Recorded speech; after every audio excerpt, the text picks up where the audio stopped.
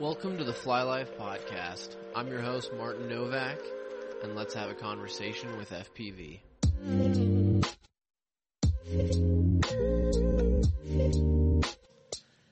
What is up, everybody?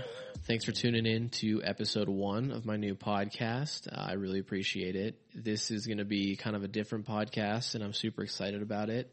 It's still going to be all the FPV things, but it's just a single host format. It's just going to be me on here with a guest. And because of that, it's going to be more of a conversation than a straight up interview, more so about who the person is and how they got to be where they are and, what makes them fly the way they do besides their motor selection and stuff like that.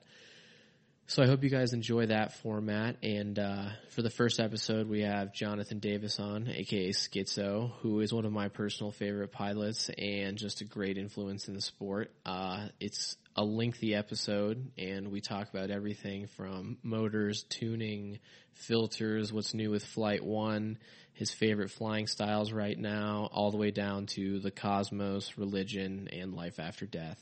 So it gets pretty deep. It starts out with all the FPV stuff and then kind of fades into the other stuff. So know that, and hope you guys enjoy it. We'll be right back after a word from our sponsors.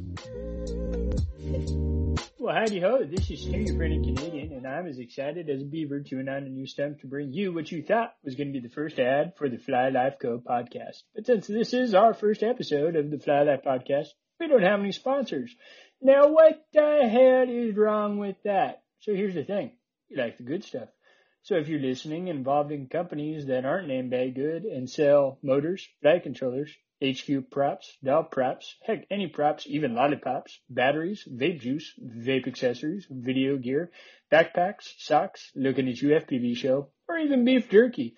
Basically anything that would keep the boys and girls of the FPV in the air and in style, then please send an email over to Martin at flylifeco.com. That's Martin at flylifeco.com to have your ad run in this slot. Well, that's all the time I have for you guys. As always, this is Stu, your friendly Canadian, saying thank you for listening. You guys make sure to take care and, more importantly, live that fly life. What's new, man? Like, you said you landed earlier? Did you travel somewhere? Oh, no. My buddy landed earlier. He Okay. flies for Delta. And I was like, we were supposed to fly today, and I guess he landed later than he was supposed to. There's a second Kevin? There is, yeah, he's like a captain for Delta. So I don't know what the deal is with that, but apparently there's a lot of people in aviation that fly FPV, I guess. That's pretty cool. Yeah. So, And you've been flying a shit ton, I saw. A little bit. It's more like maybe twice a week. More like I've been sorting through backed up footage for a while. Yeah, like it's pretty bad, man. Like I've got a folder, like I have a render folder that I dump all my like flight edits and stuff to. I mean like actual edits, not raw footage. And I'm like, that sucks. That's gonna just stay there. And now it's like, I don't know, 50 or plus videos that are just chilling on my hard drive that no one's seen, that have been fully edited with music and everything. Oh, like ready to drop videos. Yeah, like actual, like ready to go to YouTube. And I'm like, I don't like that anymore. So, You gotta release that as like a box set in like a year. I guess. That'd be sick. Yeah. Like a 4-year anniversary kind of thing. Yeah, like F3 Expo as the cover. Yeah. Like literally every like 30 minutes there's a new video dropping on YouTube. But to that, what's that song you picked? Walking on a Dream. Right. Yeah, that's like the title Hey, that's screen. not a bad idea actually. Like, so instead of full edits though, you could just do like snippets of like the best things out of each or something. Or Yeah, that's what we call a Johnny edit. Oh, okay, gotcha. All right, yeah, but yeah, that's the moral of the story is like I that's my rule of thumb. Whenever I do like an edit, I sit on it, like guaranteed. Like even if I finish it, I'm like really pumped about it. I go to sleep and then I wake up and I watch it again. And if it sucks, I'm like, Yeah, do you ever feel like sometimes you overwatch a clip or like you stare at it for so long editing that Absolutely. you like don't like it, and then you watch it 3 days later and you're like, oh, that is pretty good. Yeah, I've not done a 3 days, but like I have gone through a couple of my edits that I deemed unworthy, and then I watch them like 2 months later. I'm like, dang, that was actually pretty sick. So that's why I always try to like, at least sleep on it. You know what I mean? Because you could be super hyped about it, and then the next day you'll be like, I could probably do better. Yeah, like which is always the case, right? Like it's always like, I could have made that turn better. I could have, I had a little prop wash there. I'm going to go back there and do it, and I never do. Yeah. So, and you get home from the spot too, and you're like, oh, that was so sick. I'm so amped. And then you like edit it right away. And then like in my early days, I used to just post that shit. And then like the next day I would be like, I could have done better. Yeah, exactly. So, moral of the story is I'm like that with anything though. Like literally anything. If I play piano. RC cars, piano. Yeah, anything, dude. I'm just like, because, you get in the moment, you get super hyped on it. And then, like after you watch it a handful of times, especially while you're editing, right? Like you're watching the same clip like multiple times probably. Yeah, like over, like spacebar. Exactly. Spacebar. Exactly. Render. When you edit clips, do you like sit down and make an edit, or do you like sit down, like do a couple things, like look at the footage, walk away, come back, edit it a bit more? Like, do you fragment it? Or? Yeah, I'm super. I used to like just sit there and be like gung ho about it, like I'd just hammer it through. But now, like within the last year, I'd say I'll literally like maybe take like this little section of a flight and put it in there. And then I'll go play video games or like just dick around, and then I'll come back and be like, it takes a couple days to do an edit usually. Yeah, but not because it takes that long, but just because I'm that lazy. I just kind of come back to it. I feel like it's less. I do that with builds too. Like whenever I'm building a quad, I'll literally I'll be like, I've got a fresh build I've got to do here. Let me just assemble the frame. I'll put the motors on today and see how it looks. Yeah, exactly. Yeah. Like I'll literally do it. Like I'll assemble the frame, and then the next day I'll bolt the motors on, and then the next day I'll put the ESC on, and that's it. Like literally, I'll just slide the all-in-one ESC on the stack and then leave. And eventually, I'll get to the point where I fire up the soldering iron and like solder the motors, and then I leave. So it's a week process to do a build, probably. Yeah, it's weird how it changes too. Like I used to be like a fiend for working on my quad and editing, like just do it like there's no tomorrow. And like now I'm the same way. I'm like, I got a new frame. I'll like assemble the frame, and then like the next day bolt the motors that's on. That's kind of cool. Yeah, I'll just leave that on my desk to hang out for a bit. Yeah, exactly. Yeah, I mean. And I do the last thing, like the thing I hate the most last. Like I'll build most of it and then I'll just solder on. Dude, I hate the FPV equipment the most, or the receiver stuff, like heat shrinking the antennas and all. When I get to that stage, I'm just like, dude, the worst. Do you fly Crossfire at all? I do. Not mainly though. Get those Immortal T's, man. Yeah, that's true. You just one zip tie. True. I think that, like, not to sound like a lazy quad builder, but that was a huge selling point of the Flight One rig for me. Anything that can make it faster is better to me, because, again, like I take forever. The main reason I only take forever is because I usually have about 3 or 4 like stable builds, right? So even if I kill one, it's still not that like important to rush another one out. So, but there has been a couple times where I get down to one, and I'm like, okay, I'm gonna power through this one tonight just so I have a backup. So, but usually it's literally a week process. Yeah, that's. But sick, yeah, I'm lazy too though when it comes to that. I started using like the straws. You know what I mean? Like the 3D printed things that allow you to stick the straws out. I mean, it looks horrible, but it's so fast. So. Yeah. It looks horrible, but you're only going to take one picture of it, so... Yeah, ever, yeah. Exactly. And it's just going to have grass stains and mud all over it the rest of its existence. I don't know if you feel the same way, but do you... Like, I really enjoy building a fresh build, but I hate fixing a quad. Yeah, repairing is the worst, because like, you don't know if it's even... Like, I had one that was, like, occasionally dropping out, like a power cycle, and, like, that's... One of 1,000 issues. It could exactly. It could be like a motor shorting out. It could be an ESC shorting out. Flight controller losing power. I mean, there's all, and it's like one of those things that you just have to go down the rabbit hole of trial and error and hope to God it fixes it. So usually those, I mean, I'm sponsored, so I get a lot of stuff for free, obviously. So I was going to say if I that would raise my threshold. Yeah. If it comes down to that, where I call those like the plague builds, you know what I mean? Just the builds that are just like, I mean, I'll literally like salvage things I know that wouldn't be causing it, like a camera or something like that, and I'll just chuck the whole thing. I literally just throw it away. Yeah, done. I'm losing money just dealing with it. Yeah. I would rather, instead of fix it, just build another quad. I mean, Speaking of quads and like new quads, do you ever go back and fly your old motors? I know you got like the most recent ones, which are your highest KV so far, aren't they? Yeah, I don't even know what the KVs are. I think it's there's 3,400. No, I'm just kidding. They're 2,650. Yeah, no, are they? Yeah, 2,650. I actually don't know. This is sad. Let me go grab one. But yeah, I think they're 2,550, but maybe I'm wrong. Hang on, I got it right here. We're gonna pull this little nugget out. It is 2,650. What the hell? Okay. Dude, that's the thing I thought when I first, like, I was flying with someone last week that had them, and I was like, 2,650, damn.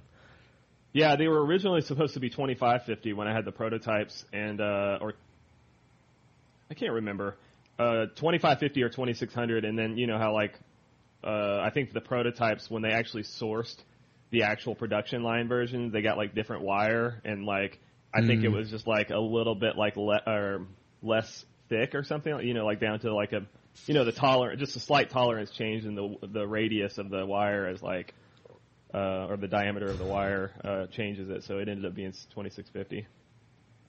Whatever. Anyway, do you fly those on mostly 4-cell or 5-cell these days? I have I'm mainly on 4-cell, but I do have a lot of 5S packs as well of my batteries. But I haven't flown them yet. Yeah. Do you, because I feel like you were one of the like last people to move to 5-cell, and like for me personally, like I think I still haven't moved to 5-cell. I wouldn't even consider I've moved to it yet. Yeah, and like like everybody around me is moving to 5-cell. All the cool kids are apparently doing it. Like Steele's on 6-cell, which I thought would never happen. And but I'm still loving 4-cell, and to me I don't know if it's my flying style or what, but probably your flying style because it's similar to mine. Yeah, like I rarely ever feel like, oh shit, I'm out of power. Exactly. I mean, the only time that ever happens is when you've just flown too long on a battery. But like, yeah, or you just like black and white fucked up. I've never had that feeling of I don't have enough power when I'm punching out or trying to jump over something. So, I mean, the biggest complaint I had for a while, because we didn't really have motors for 5S and 6S back in the day, so people were trying to run 6S on like a 2,600 kV motor, right? And the problem with that is you lose like crazy throttle resolution. Like as soon as you hit 40% throttle, there's no difference between 40% and 100%. So that was one of the main reasons I loved 4S, because you have that throttle resolution, which is important. Dude, you can ring out the GT86 on any road, but a P1 is going to be tougher. Exactly. Yeah. Exactly. So, but yeah, I'm not against 5S or 6S. I just don't have any motors yet, and I just don't care enough to. It probably will eventually happen, because I know I am coming out with motors that support 5 and 6S, and I'll start playing around with it more. But I'm not in a hurry. I'm kind of comfortable 4S, especially my new batteries, dude. I'm not gonna lie. I'm not here to like pitch my batteries or anything, but so it's basically a new cell. It's a new chemistry basically that was designed by this a battery company I can't talk about. But anyway, we started working with them. They sent me a prototype. I only have one of them. I literally only have one of. I only have one of these batteries. That makes it more epic, by the way. Yeah, right. So I never even got to fly it. We used it to start my truck, which caused a lot of controversy because everyone's like, "Oh, I've started my car with a 3S battery." But the biggest thing of the video was the fact that we started the car 10 times in a row, which is pretty intense. That's pretty G, dude. Yeah. So it ended with 15.2 volts. So we did the math, and we were able to come up with that it was pulling 350 amps every time we started it. So that's a lot of amps. That's burly. Those wires. Yeah. Yeah. So the wires were like piping hot. Like the battery itself wasn't bad, but the wires you could cook an egg on. Like that's how hot they were. So I never flew it though. I set it on my build table and I was like, good job, buddy. Good job. You're going to sit there. And, so then like finally 2 weeks later, I decided to charge it and I took it out, and I've been flying the China Hobby line a lot lately, the 120C. Okay. They're like these yellow packs. They sent me a bunch to try out, and, that was good of them to do. And I normally fly Lumineer, graphenes and stuff like that. So I flew, all of my Lumineer graphenes that day, and I flew about probably 6 of the China Hobby line, and then I threw that thing on there at the very end of the day. Because that's you know what I mean? That's what you're going to notice the best is when you're just kind of used to, flying the same setup, the same batteries all day. Then I switched to that. And it was kind of funny because I actually was picking up a lot of speed than I was used to. Like I was finding myself having to pitch back to slow down on a lot of stuff. And I thought that my camera angle was wrong. Okay. So I flew it back around and landed it, and I was like, no, it's right. Did I accidentally put one of my 5S packs on this thing? Am I trimmed out right here? Am I trimmed on pitch? Exactly. Like it was doing weird stuff. Like it was just, you could tell it was more powerful, but I mean, not like crazy, you know what I mean? But there was just that subtle, like, wow, I've got at least 5-10% more power on average at all times. And I actually thought I put a 5S pack on there on accident. What spawned like you dipping into the battery game? Because they approached me. Okay. And it's basically Flight One approached me and they're like, hey, we got this battery company. They're a well-known battery company. I don't know if I'm allowed to talk about who it was yet, but yeah, don't do it. It's a well-known battery company. They contacted Flight One and they started talking back and forth. And they're like, that's one of the limiting factors with the quads, I think, right now is battery technology. And they were like, well, we have this new cell that we designed and it's gnarly, and we're going to send you. They only had 2. So they sent like one to Flight One and one to some other company of some sort, and they of course like overnighted it to me to test. Perfect. And, that's how it started. Perfect. I'm going to test the shit out of this in a totally different way. Yeah. Yeah. Well, I was like, they were claiming 150C, right? Yeah, I think so. Is that the actual? Yeah. I can't remember the. And I was like, no way. There's no way that's possible. I mean, if it's doing 350 amps a pull. Like, that's pretty, I mean, I'm not a scientist, but that's getting to magician level. That's a lot. And also, you're never going to pull that many amps on a quad, period. Totally. I feel like, for a long time, like everybody in the industry and like on other podcasts is like, oh, I hope the next big revolution is in battery technology. And I think it's kind of similar to like combustion engines. Like, yeah, we have hybrids and no one's figured out how to like eliminate combustion engines, but like the miles per gallon we're getting and like power now is ridiculously more efficient, and that's kind of what I see happening with 4 cells or like battery technology in general. What made me started thinking about this was like when I got this battery and I flew it, I was like, man, like this is. I would say it's kind of in between. I wouldn't say it's 5S power, but it's like in between what you would think is a good 4S pack and a 5S pack, like in terms of power. And I was like, man, maybe what we don't like, it's just kind of like food for thought, but maybe what we need is better tech as opposed to jumping with more cells. Like more cells, more cells, more cells. It's like that's not necessarily better. I mean, if you have, that's almost like, like building this crazy combustion engine that puts out 3,000 horsepower. Well, it's like it's not going to run very efficient with gas and stuff, but yeah, I guess it'll put out a lot of power. That kind of seems like the concept with the batteries right now. Yeah, like and more cells is better. Like, why aren't we flying 10-cell batteries then? Like, what? Like, where's the limit? Yeah, so I mean, I don't know. We could go through the moon, and I feel like in terms of tuning wise, I have yet to see someone do like some really prop washing, inducing tricks like on a 5-cell where it's like irrelevant.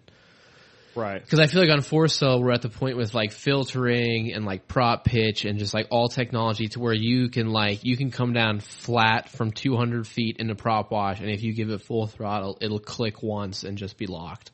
Yeah, it just snaps into place. I mean, but the thing is like the biggest argument that people have is, or not argument, but I guess benefit people say with 5S and 6S is better efficiency for the power. Yeah. So, but that's super circumstantial. I know, of course, but I'm just saying, wouldn't that be the same thing though if you had a better 4S pack that was more efficient? Totally, and it goes back to what you said. For me, it's throttle resolution. Like, if you have a 100 horsepower engine, you can feel the shit out of that throttle. If it's like 0 to 1,000 horsepower, then it's just going to be like a button kind of, Yeah, you just put your foot on the gas and it jumps. Off. Yeah. But for some people's styles, like that's super fitting. Yeah, I think you could probably get a lot more of the the flick maneuver stuff, you know what I mean, where you flick your quad in a direction. I mean, you're going to carry probably much more on a 5 and 6S setup. Yeah, you just kickball the shit out of that thing. Yeah, but I mean, in a normal like flying spot, you know what I mean, with like proximity trees or like a bando or something like that, you just don't need that kind of stuff. That's how you blow up quads. So, yeah, I mean, I don't know. What I'm saying is I understand why people like it. I'm not against it, but I'm not in a hurry to do it, essentially, in a nutshell. I think that for a lot of people will be good to hear, myself included, because I'm stuck on the 4-cell train, and 5S is expensive. And plus, I have a crap load of 4S packs, so like, what? I don't know. Like, I just don't. Is it really going to change my? So to me, I am all for something if it's going to change your, like, you know what I mean? If it's going to make your footage better, you know what I'm saying? Yeah. Like, I went from the Session to the Hero 6 because I like the quality, I like the high frame rate stuff that it does. That is worth the money to me. To upgrade. If you're going to get, you know what I'm trying to say? Like, if it's going to impact your footage in any way, if I flew a 5S pack, I don't think it's going to make me any more capable than flying a 4S pack is what I'm saying. I'm not going to, like, be, you know what I mean, doing all this crazy stuff that I wouldn't be able to do on a 4S setup. Yeah, I think the Fat Shark HDOs were like my last item that were in that realm of, like, I can see more so I can do more. Yeah, it was the frame rate for me. Yeah. Definitely. Like, the refresh rate on that was like, I was sold. Yeah. In a heartbeat. I can get closer to shit, and yeah, so I totally agree with that, though, because I feel like a lot of, you know, and like something I want to focus on this podcast is like not like picking at people, but just giving a people a platform to say why their shit is better, right? Because like, you give me a frame, it's going to have 4 motors, probably close to an X, and a body on it. So like at this point, we're just pecking at the same design. What about your frame in this example makes it better? Right. Because we're so saturated, man. That's the biggest issue. I mean, the problem, this kind of goes back to, this reminds me of when I used to skate all the time. And that's what it came down to was the whole, like a deck is a deck, right? Like a piece of wood with grip tape on it. You know, some of them were known to be a little stronger than others and things like that. But that's still the case with a quad frame, right? Like there's some carbon that's better than others. But I think what it really boils down to in this kind of like small niche industry is kind of supporting the pilot. Like that's really what, or supporting the company, like whatever it may be. A lot of people like that Astro X company, you know, for example. So they it's hot right now. Yeah. And it's totally fine, but that's what I think it comes down to. It's not, I think, like, any frame out there, you could give me, like, the crappiest frame ever, and I could make dope footage on it. Do you, do you ever, like, go back and fly a QAV 210 or a QAVR or something? I don't have it. I have one QAVR that's set up for 6-inch, so I might build, I still have been kind of wanting to build a 6-inch setup for a while, because the props and the motors, we have, like, much better technology now than when I was flying 6-inch back in the day. Dude, better than like a year ago. Yeah, exactly. Yeah. And I think the biggest limiting thing with 6-inch was the props. I think I hear the new HQ and Lumineer 6-inch props are pretty bomb. Yeah, the HQ one. I mean, I love HQ props as a whole in general. I still every now and again, if I'm like super bored and have nothing to do, I'll throw on the OG like HQ props, the shatter ones. Oh yeah, they fly good though. That you had like the the Skitzo blue ones you had. Yeah, I still have a huge box of them, and I. Dude, I can't get over how good they fly, and I think it's because they're so light. It's like unsprung weight on a car, like they just spin up on anything. Yeah, it's kind of like having a lightweight flywheel or something. Yeah, and then if you look at the prop profile, I mean, I've never had more like paper cuts from a propeller in my life, but they're so thin. Yeah. But the thing is, it's kind of funny that you brought that up because I remember I had a tuning issue with one of my quads, and I normally fly V1S like everyone else, the durable quad or durable props, and I could not fix the mid-throttle oscillation on this quad, and I thought that maybe I had a bent shaft or something like that. I was running motor tests, I was doing all this stuff, like I could not tune it out. And all I did literally, and keep in mind this is a fresh set of props. I know a lot of people are like, oh, was it bent or anything? No, these are obviously fresh props. So I took them off and I put the OG 5x4x3s on there, and boom, everything was flawless. Yeah, it's just like all good now. Yeah, like it's so easy to tune on those props. Yeah. They're just more forgiving for some reason. Like it's almost like the tuning window is larger on those props for some reason. Yeah, except for like if you flew even like close to an object. And then, like, remember you'd break, like, those were great for getting stuck in trees though, because you could just rearm it full throttle and just break the props into nubs, and then it just drops out. Yeah. And then you could just cut the shit out of your hands trying to get those little nublets off. Oh, those are the worst. Yeah. That's sweet to hear. But I've also got, man, I've got a lot of fun things coming out. I'm bringing, I guess I could say it, I'm bringing the Hex back. You're bringing the Hex back? My first quad, or my first FPV, not quad obviously, my first FPV multi-rotor was a Hex. Yeah. Ever. I had a Blackout Hex. Fuck you. Dude, those things are mean, dude. I know. So and much. back then, when I was so proud of my Hex when I brought it out, everyone was like, "What is that?" I break 30% more shit every time I crash. Yeah, exactly. But the thing, I brought it out, and every time everyone looked at it like it was the Batmobile or something, like it was just so like weird. It's just so like it looks mean too, like the way that it's designed.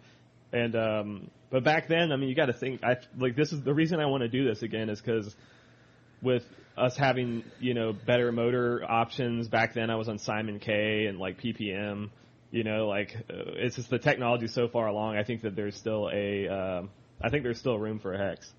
Especially on 5 and 6S world. Yeah, definitely. And especially like if there was ever going to be like a launch or like a drag race, kind of like a 8th mile race. Right. That thing would be sick. Yeah. And I always loved how unique they sounded, so I definitely want to go. I just want to try it out. I don't know if it will go anywhere, but I definitely want to. Yeah, just be fun for shits and gigs. Yeah. I think plus it's just like, and plus it's coming up to the time where I kind of want to design a new frame, but as you said, right, like there's a new frame every two minutes, and I was like, what can I do that would be kind of interesting? I will say that your last frame, though, like in a sea of similarness, your last frame, like when anybody sees that, they're like, "That's a Nova." Right. Like it, not just because the decals, but like the arms, that little like. Mainly the arms, because it looks like it will hurt really bad if it hits you. Yeah, the arms, and then you have that little pod that used to be on that one QAV, that center pod one, like that GoPro mount where it's like the carbon one, though. Yeah. Yeah, so it definitely stands out. Yeah, and I don't know, man. That was like when I made the decision to go back to top blade or top battery mount. But the problem with that is when you do a symmetrical X that's top mounted. I mean, there's only so many ways you can make it look unique or be different. It's cars, man. Like, yeah, there's a new 4-door sedan every year, and you have to skip like 10 years for it to look different. Doesn't mean it doesn't drive better. Exactly. So I just started. That's why I kind of want to. I actually still have a Blackout Hex here. I still have my Blackout Hex. And I walked by it one day and I was like, So, I'm pretty, the RC car's built, the arcade machine's done, I just played the piano, I guess I could do this. Yeah. I mean, the arcade machine's not done, but I did build a Game Boy Zero. Have you heard of that? No. Did you see that? Oh. What's that? Yeah, it's basically what you do is you buy a Game Boy, like the old school Game Boy. Yeah. Like the gray one. You can buy just the case, like where I don't know if they're like gutting them or there's leftover shells or how it happens, but it's an actual Game Boy case, like the shell, and then you drill extra holes to create more buttons, right, to support other systems, and I even have an L and R trigger in the back of it, and you put a color screen in it, make the screen bigger, and it runs a Raspberry Pi Zero inside of it, which is the tinier Raspberry Pi. Yeah, that's what I was going to say. Is I've seen some people building crazy custom gaming shit with Raspberry Pis. Yeah. Have you ever seen? That's basically it. So it runs Super Nintendo, Nintendo Genesis, Neo Geo, all that stuff, Game Gear. Can you tune Flight 1 on it? No. But that would be pretty cool, though. Dude, that'd be so, I need more eye, just hitting the trigger button. Yeah. Just cranking it up. But it just seems that kind of stuff just seems pointless now that you can tune through OSD and with the radio and all that stuff now. It's just like, whatever. Dude, I'm so lazy. I have that on one quad, and it's the TBS Oblivion. Right? Yeah. I don't have that on any quad. I still don't. I have never tuned off of OSD except for when I owned what was that? The Vortex? Yeah. The Immersion Vortex? Yeah. They sent me one of those, and that was the best thing about that thing, I thought. I thought that was so cool that you could tune through the OSD. Yeah, you just land it out in the field and, like, change some numbers and take off again. Yeah, I'm like, oh, that sucks. Let me land and do it again. And but I still have yet to set it up on, like, newer stuff. Well, do you mostly, like, I feel like you probably at a certain point tune through the GoPro footy now.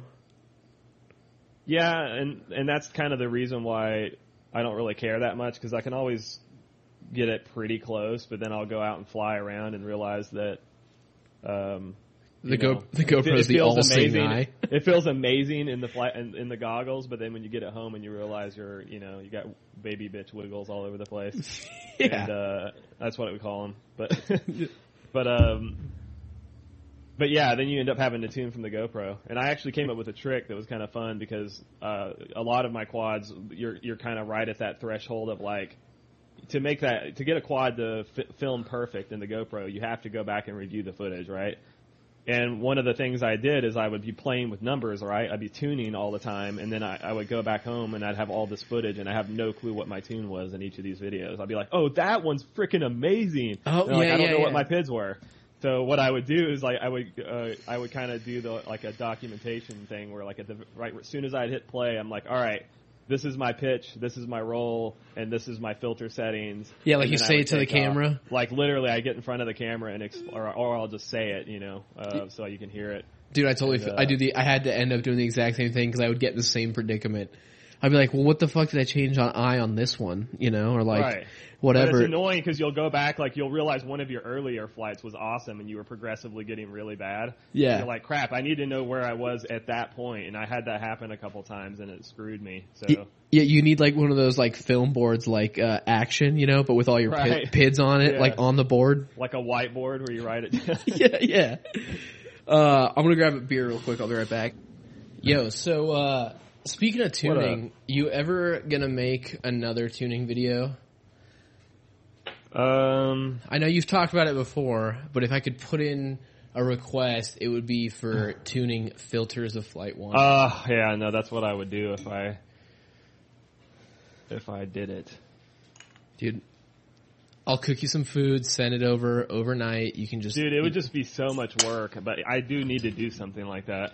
I agree. I think either, you doing something like that would be epic just because the video format, but it would be, Preston...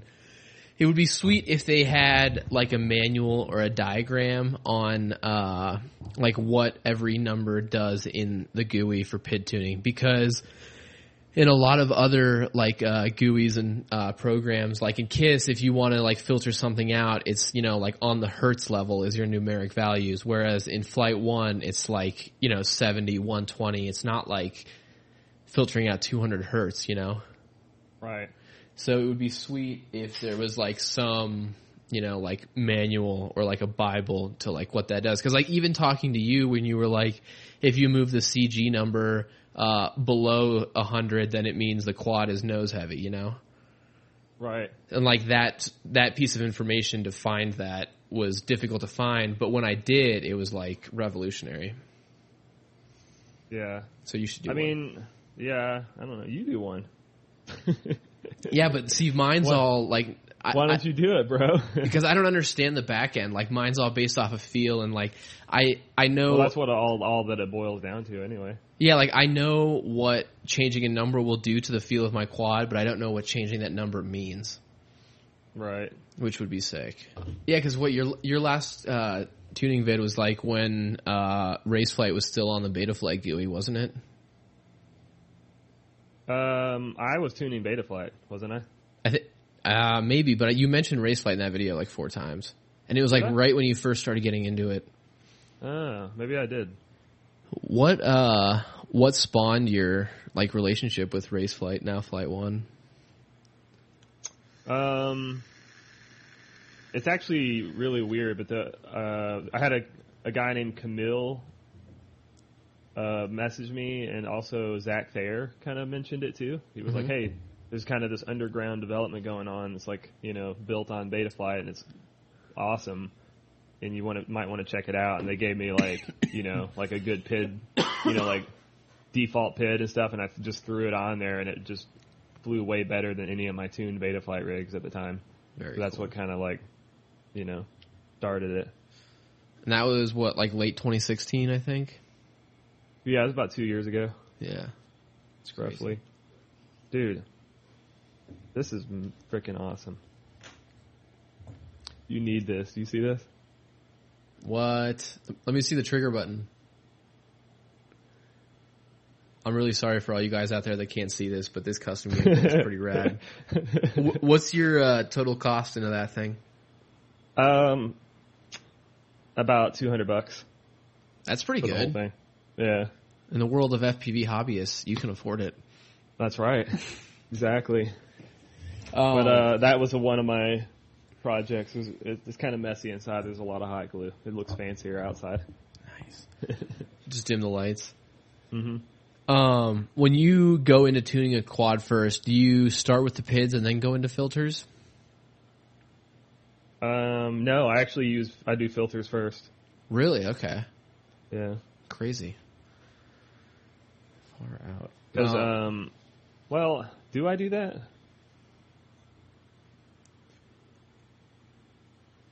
I can't remember, actually. I think I do filters first. Because the filters change the PIDs. Yeah. So if you get your PIDs where, if you're tuning your PIDs based on the wrong filters, then, or the wrong filter numbers, once you change the numbers or the type of filter, it blows out your tune. Noted. So I usually use like a baseline tune. I literally set defaults and then figure out what my filters should be. And the problem with the filters is you have to kind of black box that because you can't. I mean, there is a feel to it to a certain point, but you just got to see like. At least in Flight 1, you can see like what your gyro reading is, and then you see what it is after it's filtered. You know, yeah, and you can kind of see if it's over filtering or it's not filtered enough. You know, based on the hairs or if it's too smooth. If you over filter, then it's just like these weird blobby like long lines, and it doesn't look right. You want it a little hairy, but not too much.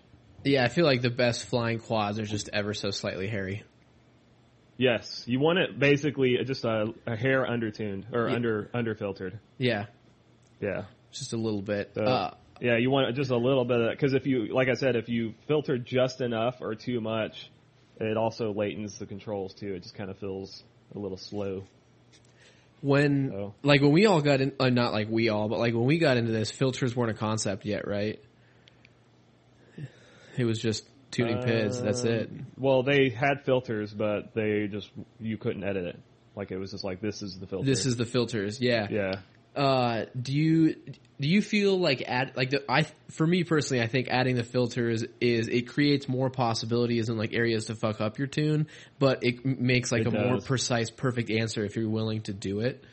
Do you feel like at the level you're at or like the depth of how into tuning you are and like knowledge, do you seem like super critical of watching people's footage or like scrolling through Rotor Riot's feed and like seeing people's tunes? Like do you judge it as much as they're flying? I don't really judge a flight by, can I say that? I don't think that a semi-poorly tuned quad makes a bad flight, is what I'm trying to say. I think it could still be entertaining, but yeah, I'll say, ooh, yeah, that quad's had some bad habits right there. Like I'll kind of notice it, but I don't deem the video unworthy or anything like that. Yeah, definitely. But yeah, I am. I notice flaws. I notice a lot of flaws in my own flight, so obviously I notice it in other people's. So. Yeah, do you feel like you're pretty self-critical of your flying? I take it. Yeah, probably more than anyone else. Yeah, I'd probably agree, just based on like what you release and say you wouldn't have released. It's kind of weird because like it's usually the opposite. Like whenever I'm really, really excited about something, I'll post it and it doesn't really do as well. But then I'll post something that I thought was absolute trash and it just like blows up on social media. So I apparently don't know what everyone else likes. No, you basically just summed up most of the FPV industry in 2018 right now. Yeah. I guess so, yeah. Yeah, I feel like it's a weird place of like people. I mean, people are just like it's super novel to most of the people in the world, right? But to like people that have been in it since 2015, we like judge it on a whole different level of critiques. Yeah. Yeah, I mean, I don't know, man. It just depends. Like, if you're trying to fly like aggressive and stuff, I think you can get away with like not so, like. I mean, there are some times where you see a footage and you're like, wow, that quad flies really bad. That bounce back is horrible. horrible. But for the most part, a lot of, it's changed in the last couple of years, Hugely. Like back in the day, you would see a lot of poorly flying quads, but nowadays, I think that like Beta Flight on defaults probably flies fairly decent. Yeah, for most people, you know what I mean? So I don't really see much. I don't see much badly tuned footage anymore. Is what I'm saying. That's good. That's super good because that's like one of my biggest pet peeves. Yeah. Like, and it's cool to see, like, today, I mean, because the documentation on, like, how to tune and shit is all out there. When you see a kid that's got, like, 110 followers and his lines aren't crazy, but his quad is just, like, hyper locked because he's into, like, tuning it and making it fly perfect, I'm like, hell yeah. Yeah. I'd rather watch you cruise over a lake. There's two different kinds of people. I think there's people that are really critical about the tune like that, and then there's people that don't really care and just want to fly and have a good time. Yeah, so, bot grinder. yeah, I guess. or I would say I would say a majority of the community is definitely not as picky as we probably are. Definitely. So I'm like, oh man, this thing's prop washing all over the place, and everyone's like, are you joking? Are you trying to be smart with us? This is amazing, you know. Kind of like, okay, you're like, well, I cool. see flaws around every corner. I need to be alone, so I got to go. Yeah, yeah, exactly.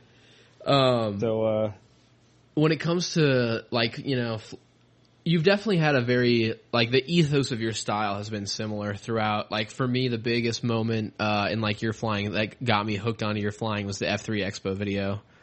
Mm-hmm. Like, that shit was my gospel for a while. And I go back. It's funny though. If you go back and look at it, it's horrible. Dude, it's. I mean, it's not great. Yeah, it's not great. Mean, in terms of the tune, but if you go back, if you go back and look at the footage that you were like people were putting out at that time, you were doing it. Right. It's like fucking yeah, of course. Jedi level. But that's what I mean. It's one of those things where it's kind of like an old movie or something, or like an old video game or something. Is like you just have to know or take into perspective what we had available at that time. Yeah, it's just how it is. So for like back then we were on PPM. Like I was not on S-Bus when we were flying that around. I don't think a lot of people flying now even knows what it's like to fly on PPM, but it is horrible. It's like super latent, and we were also on Simon K ESEs. There was no such thing as one shot or multi-shot or D-shot. Yeah, was that before active braking too? That was like that was definitely idle up days. This was before. I don't know if we had active braking or not. I think that was like right at the edge. If we did, it was very shitty. Yeah. But I do remember specifically though. I was flying clean flight, so beta flight wasn't even out at that time, or it had just came out. So this was clean flight 1.8. I remember specifically me, Steele, and quite a few other guys kind of stayed on that one. But back then, for those of you guys who don't know, we didn't have the concept of anti-gravity or what do they call it now? Air mode. Beta flight? Air mode, sorry. So we didn't have a concept of air mode. So when you went to min throttle, your motor shut off. Yeah. So you had to be very, there was even more incentive to have good throttle management, because if you went, if you went too low, you're done. But you want to go really low to be able to have the hang time that we experience now. So there was definitely, it was a different world for sure. Whatever happened to F3 Expo? I heard they were going to like go do it again, and then it didn't happen.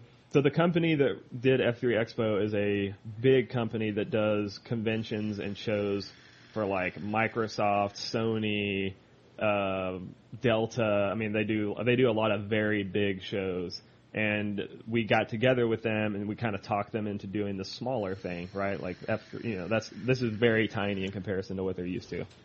So they did it. It didn't really make much money, but they had a lot of fun doing it. So there was talk about doing it again, and I think she did get clearance to fund another one. But they're just so busy with all the other big conventions that those kind of took priority. So there was a couple times when they were ramping up and we're like, we're going to do it. And then finally, I think the last time we talked to them, we were kind of like, do you want us to do it? Like I'll come forward and like just put my name on the check and we'll do it. Yeah, like we'll organize it. We'll organize it and manage it. So that was also on the table, and I haven't really talked to them since. So it just seems like one of those things that they want to do, but they just don't have time to do. Yeah, it would be sick, and then, dude. Of course, and then I think Rotor Riot, of course, now is like, well, screw waiting for that, and they decided to do Rampage, which I think is a good idea. I think that's going to be awesome. Yeah, and that's going to be freestyle based, right? I believe so. I'm sure there'll be racing and stuff too, but it's mainly I think like a art, music, and flying kind of thing. It's more of like a chill Sounds like it's going to be awesome. Sounds like it should be in Boulder, Colorado. Exactly. Yeah, probably. Yeah, probably. Exactly. But going back to what we were saying about flying, do you feel like we all imagine flying in our heads, right? Like we all imagine lines and like how we're going to do it. Do you feel like at this stage in your like flying career that your flights are as you imagine, or do you feel like your imagination grows above your like your reality at all times? I think my imagination is way beyond what I'm physically able to do. I think the thing that's kind of funny about that is my style of flying is kind of stuck to me. Like it's like all I can do. Like I've tried to fly, I've tried to do like the steel stuff, like where you do flippy dippies all over the place, and like I'm just not a technical capable flying pilot. I can't even really do a lot of the Matty stunt stuff that Drew does. I can't do Ethan Golnack. That guy is just unbelievable in terms of like technical and smooth flying ability. Stupid sick. And yeah, and like so I see these people and I get inspired by them. Obviously, because we all inspire each other. Johnny, he's obviously a great pilot too, and I think he was one of the first people to start doing the whole like rewind concept where he would kind of like come back down in reverse and do so I would find myself starting to do that. I'm like, I can't do it as good as them, so that pilot's better than me. It was kind of like my mentality. And so I think I would like to be able to do a lot more. I feel like we're capable of doing a lot more, or at least I am. When I go out and fly something, but I'm always like, that was good. I feel like that movie Babe, when he's like, that'll do, pig. Yeah, that's what I feel like at the end. I'm like, I think I could do better, but it was good enough. So I feel like, and I find myself doing a lot of like the same 10 tricks, if that makes sense, but I do them maybe a little off axis or like, I don't have much of a trick palette, but I think I just utilize my environments, I guess. Yeah, I feel like in a way, too, that benefits you because, like, I think for the masses, someone would rather watch 10 tricks executed precisely than 30 tricks, right. Like, with, like, 20 corrections.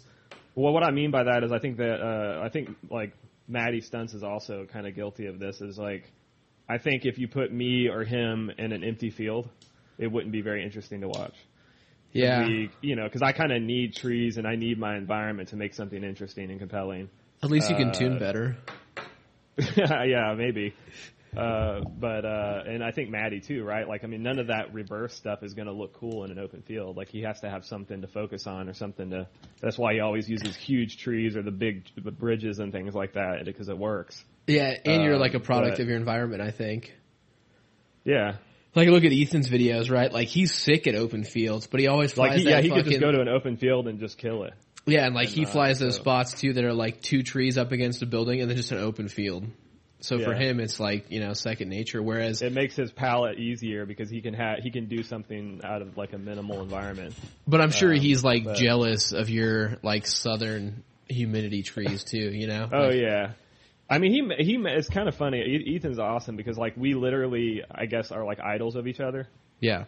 So he'll literally, like, I'll post a video and then he'll like post me on Facebook and say, "What is this witchcraft?" And I'm like, "What are you talking about? You could do this with your eyes closed. Like, what are you talking about?" Is he flying KISS?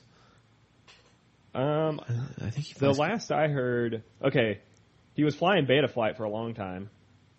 We sent him a Flight 1 kit and he started flying that and really liked it. But I think he said something kept frying the ESC or the flight controller. Like, there was something wrong electronically with his stack. So he said that he loved it, but every time he tried to, like, maybe if he tried to flash the ESCs, that it would brick it or something. I can't remember. He was having some kind of weird issue, so he ended up going back to Beta Flight, but he liked the way Flight 1 flew better, if that makes sense. Yeah, totally. So then he tried the KISS V2 stuff, so he ordered that, and he said that he did not like that at all. So I don't know where he's at right now. I'm assuming he's back on Beta Flight until we can get him another kit. Do you fly, like, the latest and greatest from everything just to keep relevant or, like, just to get a taste? Not all the time, but I do eventually. Like, for example, I built the KISS V2 setup a few months ago. I built a Beta Flight quad as well, because I was going to do a video on all 3, which a lot of people would think I'd be biased, but I mean, I'm usually honest about what I like and don't like about things. So, where I took away from that though is I think they all flew pretty well, but I mean, like, I think I'm just I'm more knowledgeable with Flight 1, so like my Flight 1 setups fly way better. Yeah, I couldn't get KISS so I will say this. KISS flies very good on defaults. If you just throw defaults on there and take it up, it flies pretty good. I would say there is a little bit of bounce back and things like that, but overall it does pretty well.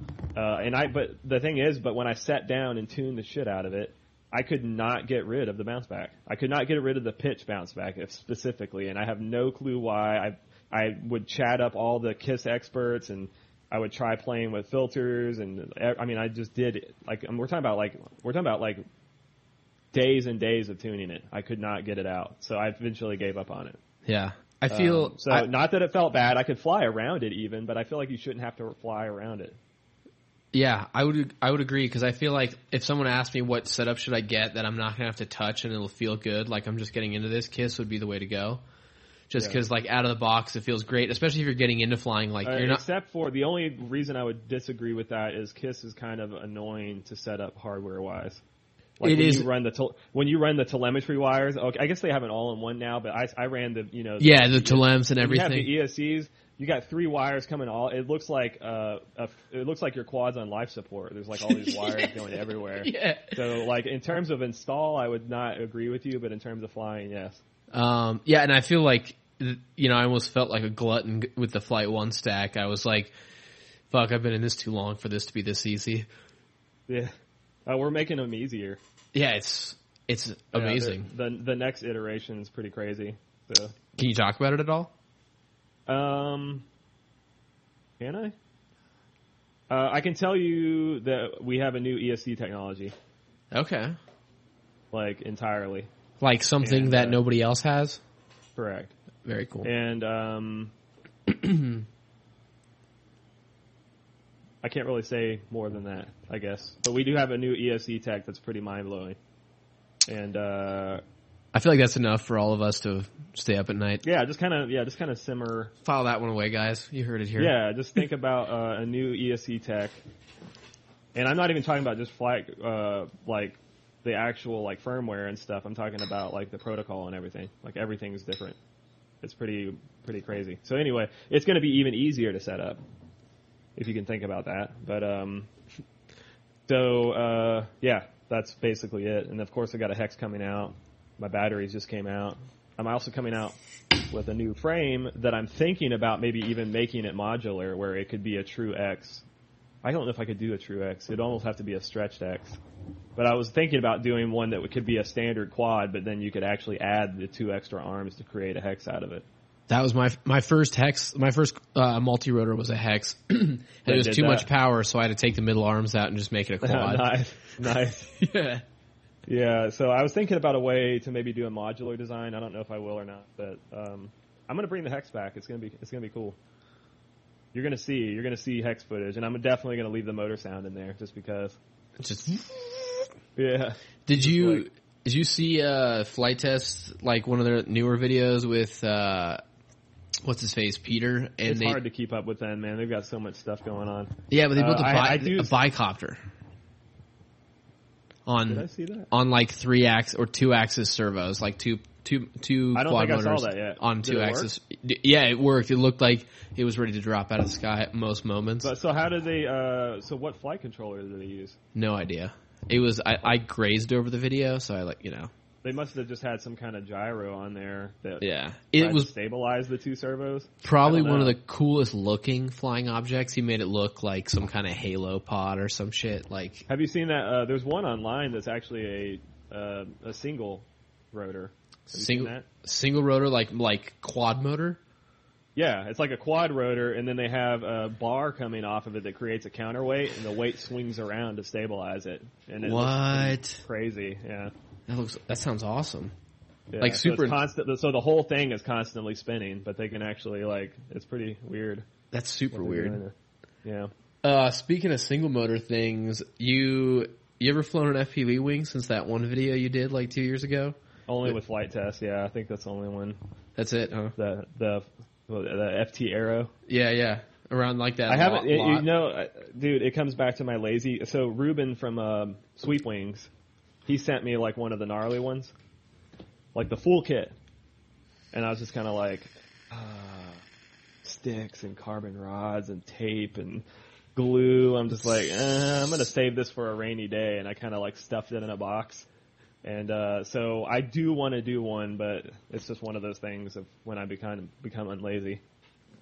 But I haven't had an opportunity to fly a big one. I've only flown the FT Arrow, which was fun and all, but it's like wings. If you've never flown a wing before, if you're flying an FPV wing, it's like bobbing all over the place. It's like very unstable. Yeah, the smaller you go, the more I wanted to try crackling. maybe a big one with a flight controller on it to even maybe stabilize some, something like that. Because without a rudder, you need some stabilization. Yeah, I think too, like the stabilization is the huge thing I've been thinking about, because it's like every time I watch a wing video, besides Sean Krantz, because he's like, well, you have to have like a massive one. Yeah, you gotta have like a 90-inch wing or some shit. Yeah. But I'm like, this thing needs some I-term, you know? But then you think about the control surfaces of a wing, and they're not, like, the tolerances aren't that low, you know? Like, they're pretty flippy floppy. And I was thinking if you could build fiberglass insert control surfaces. So it's like a fiberglass flap with fiberglass edges where it's like very precise. It's like a millimeter tolerance.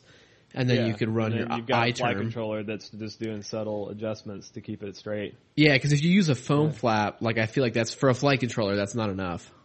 Yeah. That would be sick. Oh, I agree, because the flap itself would have give. It's got some play in it, for sure. And for a flight controller, like it's going to be like trying to it's going to see that play and try to counteract it. Yeah. So you might get it fighting itself even. Yeah, absolutely. But I think so where were you going with this? Have you tried it or no? I haven't built a wing, but I'm like, I can tell it's about to happen. Yeah, they're cool, man. It's a different experience for sure. Yeah, I really want to build a wing and then put like. Now, to be honest, when I did it, I enjoyed the wing more line of sight. I know that sounds kind of weird, but I think that was my first time ever really flying line of sight, like something other than a quad. That's how I feel about RC cars, dude. I built the FPV one, and I enjoy the shit out of it line of sight compared to FPV. Yeah. Because I want to watch the shocks. Like I want to see this shit. You get so much more of perspective. Well, FPV definitely has an advantage. Well, proximity and exactly seeing what's in front of you versus. But that's literally 90% of the fun is seeing it go airborne and seeing the chassis slap and the shocks and dirt slinging out everywhere. You kind of don't get any of that effect. Dude, in the camera. I blew the rear diff on my UDR yesterday. Did you? I haven't actually fired mine in about 2 months, and I fired it up 2 months ago, and the steering servo was out. Dude, I just drove in a straight line. I was like, "What is going on?" I've only driven that thing maybe 8 times. I've never. You should have warrantied it. Like, too bad. Like, you get a 30-day warranty on that shit. Oh. But if you call Traxxas, you can get like discount servos if you have one. Are you gonna upgrade the servo? Yeah, I'm just gonna put a Savox or something in it. Yeah. That's what I did to all of mine. As I went to like high torque servos, because luckily because I flew very big planes, I have a lot of high torque servos laying around, like MKS and High Tech, and so I actually was like, that will fit in my car. I'm like, just pop it in there, and it's like. They're so responsive. Yeah. And they're like, 400 ounces of torque or something is like enough to just rip the steering axle or column right off. Yeah, you can land so full lock to the left and the servo won't break. Oh yeah. Yeah. Have you used any of the Hacker servos? The German company? No. We use those for the commercial UAVs, and they have them in Skitzo purple. It's the only reason I asked. Oh, cool. But they give you full digital telemetry and shit too, which is tight. Oh, nice. Yeah. I need to get some. I'm gonna put my name on that. No, I'm just kidding. Have you? I feel like you balance between FPV is a constant hobby for you, but otherwise your Instagram would show various other hobbies bouncing around all the time. Mm-hmm. How deep into all the hobbies do you get? Like 3D planes, arcade machines? I have the tendency to get super deep to almost an obsession level on something. And then when I feel like I've achieved enough I don't know the word. If I plateau, you know what I mean? Like if I don't see an improvement on something, I move on to something else. So for example, like with piano, I would sit down 4 or 5 hours a day playing. And then I got to the point where I just couldn't get any better. I just felt like that's what it is. Then I started doing something else, you know. So it's like I don't know. I mean, I have to see it's change. not stimulating I have anymore. to see improve. Yeah, it's like I'm sure if I sat down on the piano and continued to do it, I would get better. But it just would be a slow change. You know what I'm saying? Like it has to be. There's like a diminishing return. You like just don't notice much after a while. Do you?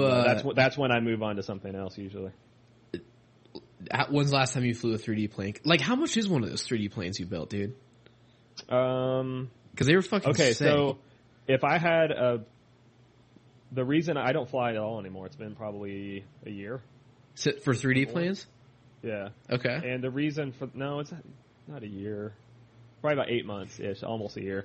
The reason I stopped flying planes is because so when I started flying planes, I got obsessive with it. Of course, I started with a foam plane. We watch it happen. Yeah, I started with a foam plane.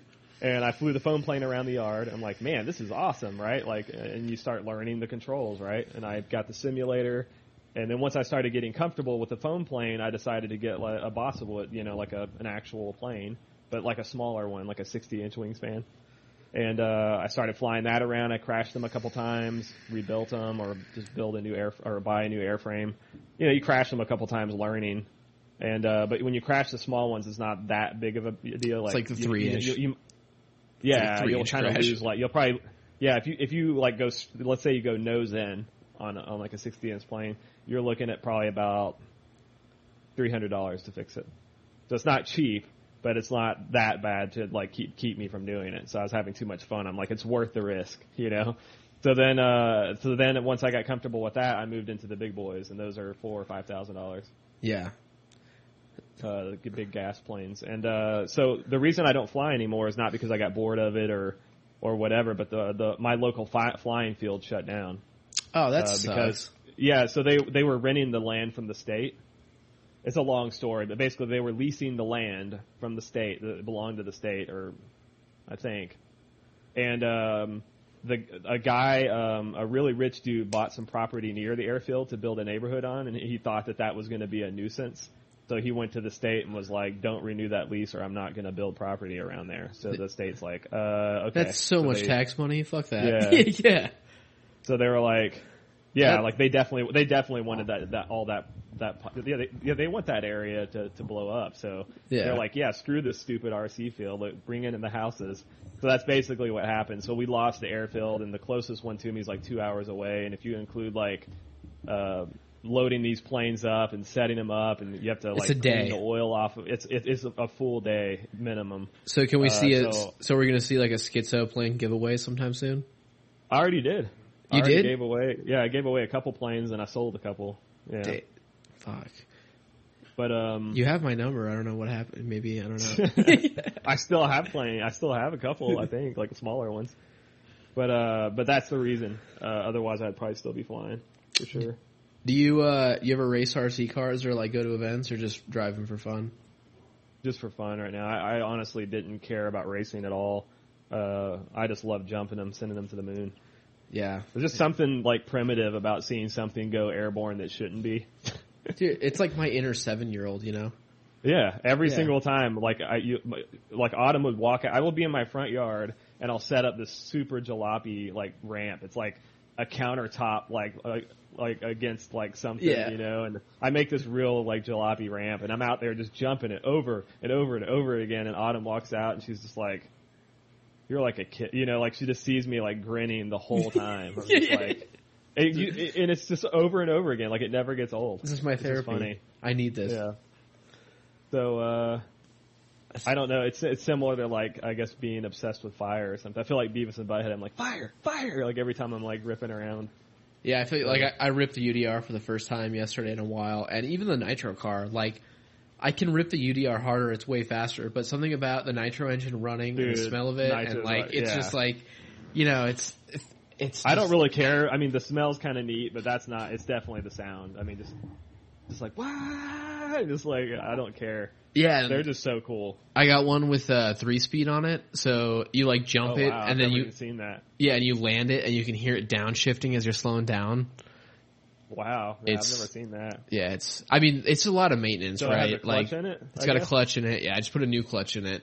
So it's like 10 times more maintenance than an electric car. Yeah. You know?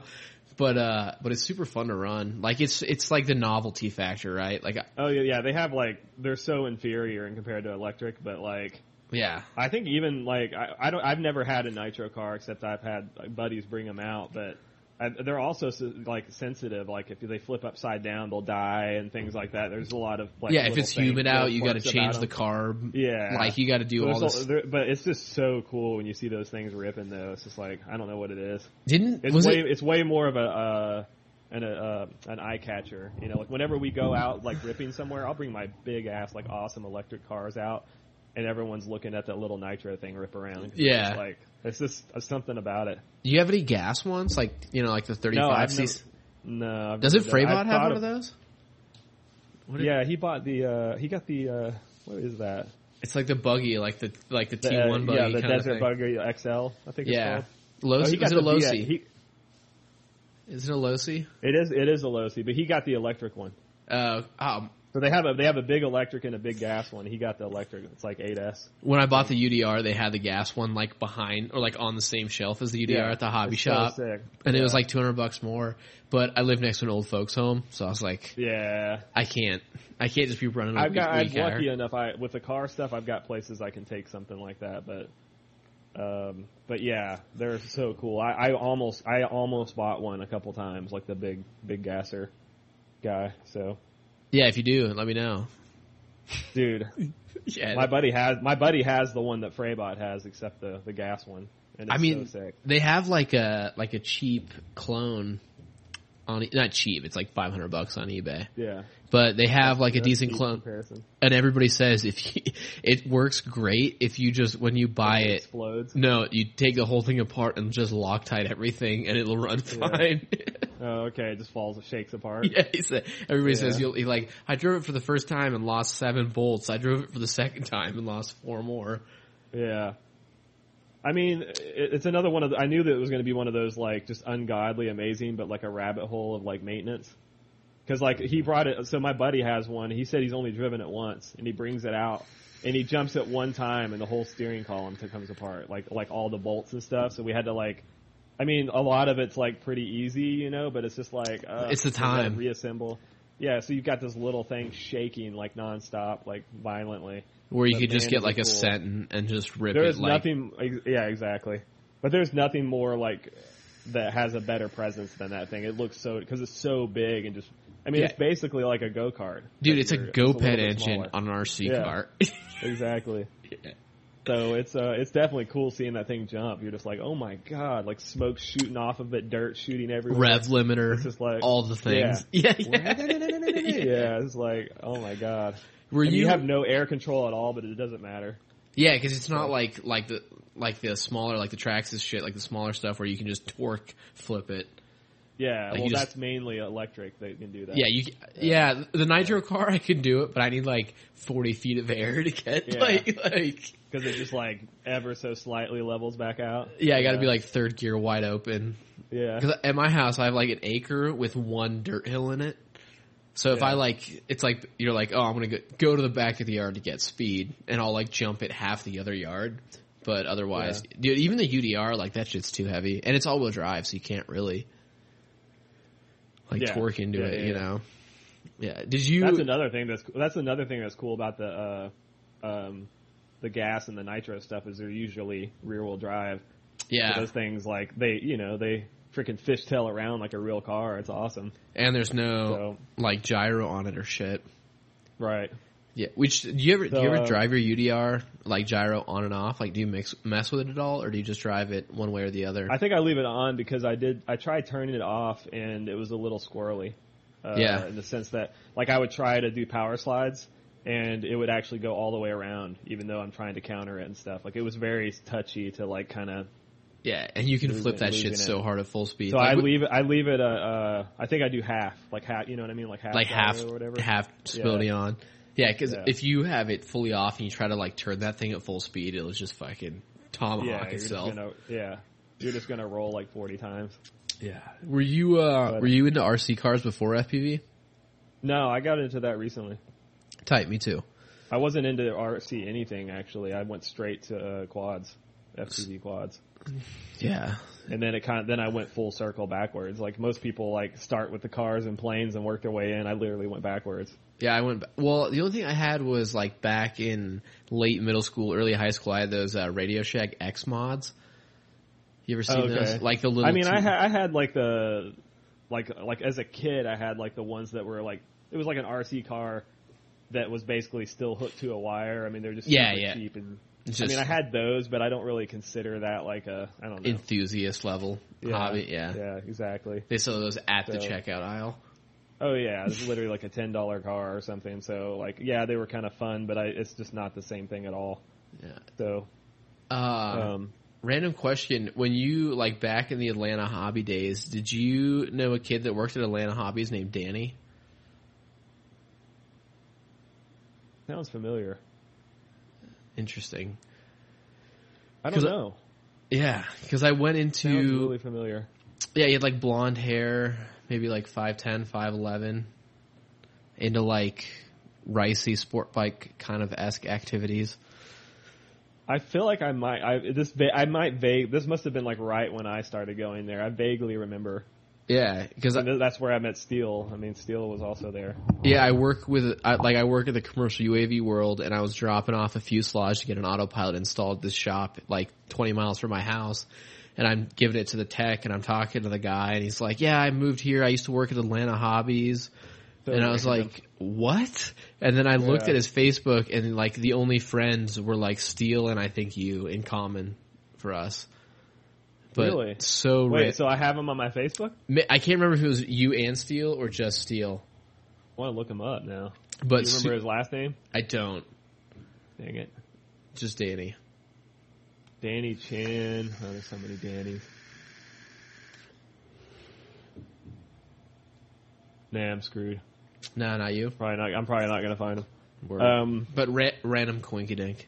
Yeah, that's like super. Like, what are the odds of that? In the commercial UAV company I used to work for, built a plane for Atlanta Hobbies once. Really? Like I held an Atlanta Hobbies UAV in my hands that we shipped to Atlanta Hobbies in like late 2015. Cool. Super random. That's awesome. I mean, Atlanta Hobby is very like... It's huge, man. Is it? I don't know. I mean... It's just like a hole in the wall kind of place here, you know? Like, nobody really knows about it locally. Yeah, I don't know how big of a place it is physically, but for them to be able to afford one of these UAVs, they got to be doing pretty well. Yeah. Yeah.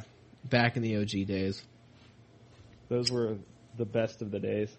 Yeah, I remember. I've actually started getting into video game stuff now, like development again. Like back into because I know you came from that world. Yeah, I stopped doing it for FPV stuff, but I'm getting back into it now. So kind of been like super like motivated the last week or so. Just for yourself or for like a bigger project? Yeah, no, just for myself. Just working on a side project. I came up with like a really cool idea for a game. So, I mean that's super sick. Have you ever had any desire to like FPV sim a game? Like make an FPV sim? Yeah, I made one. You did? Yeah. What's it called? I mean, I didn't release it, but I have one on my computer that I made. Is it pretty decent? Like, do you enjoy flying it? I think it flies better than what's out, yeah.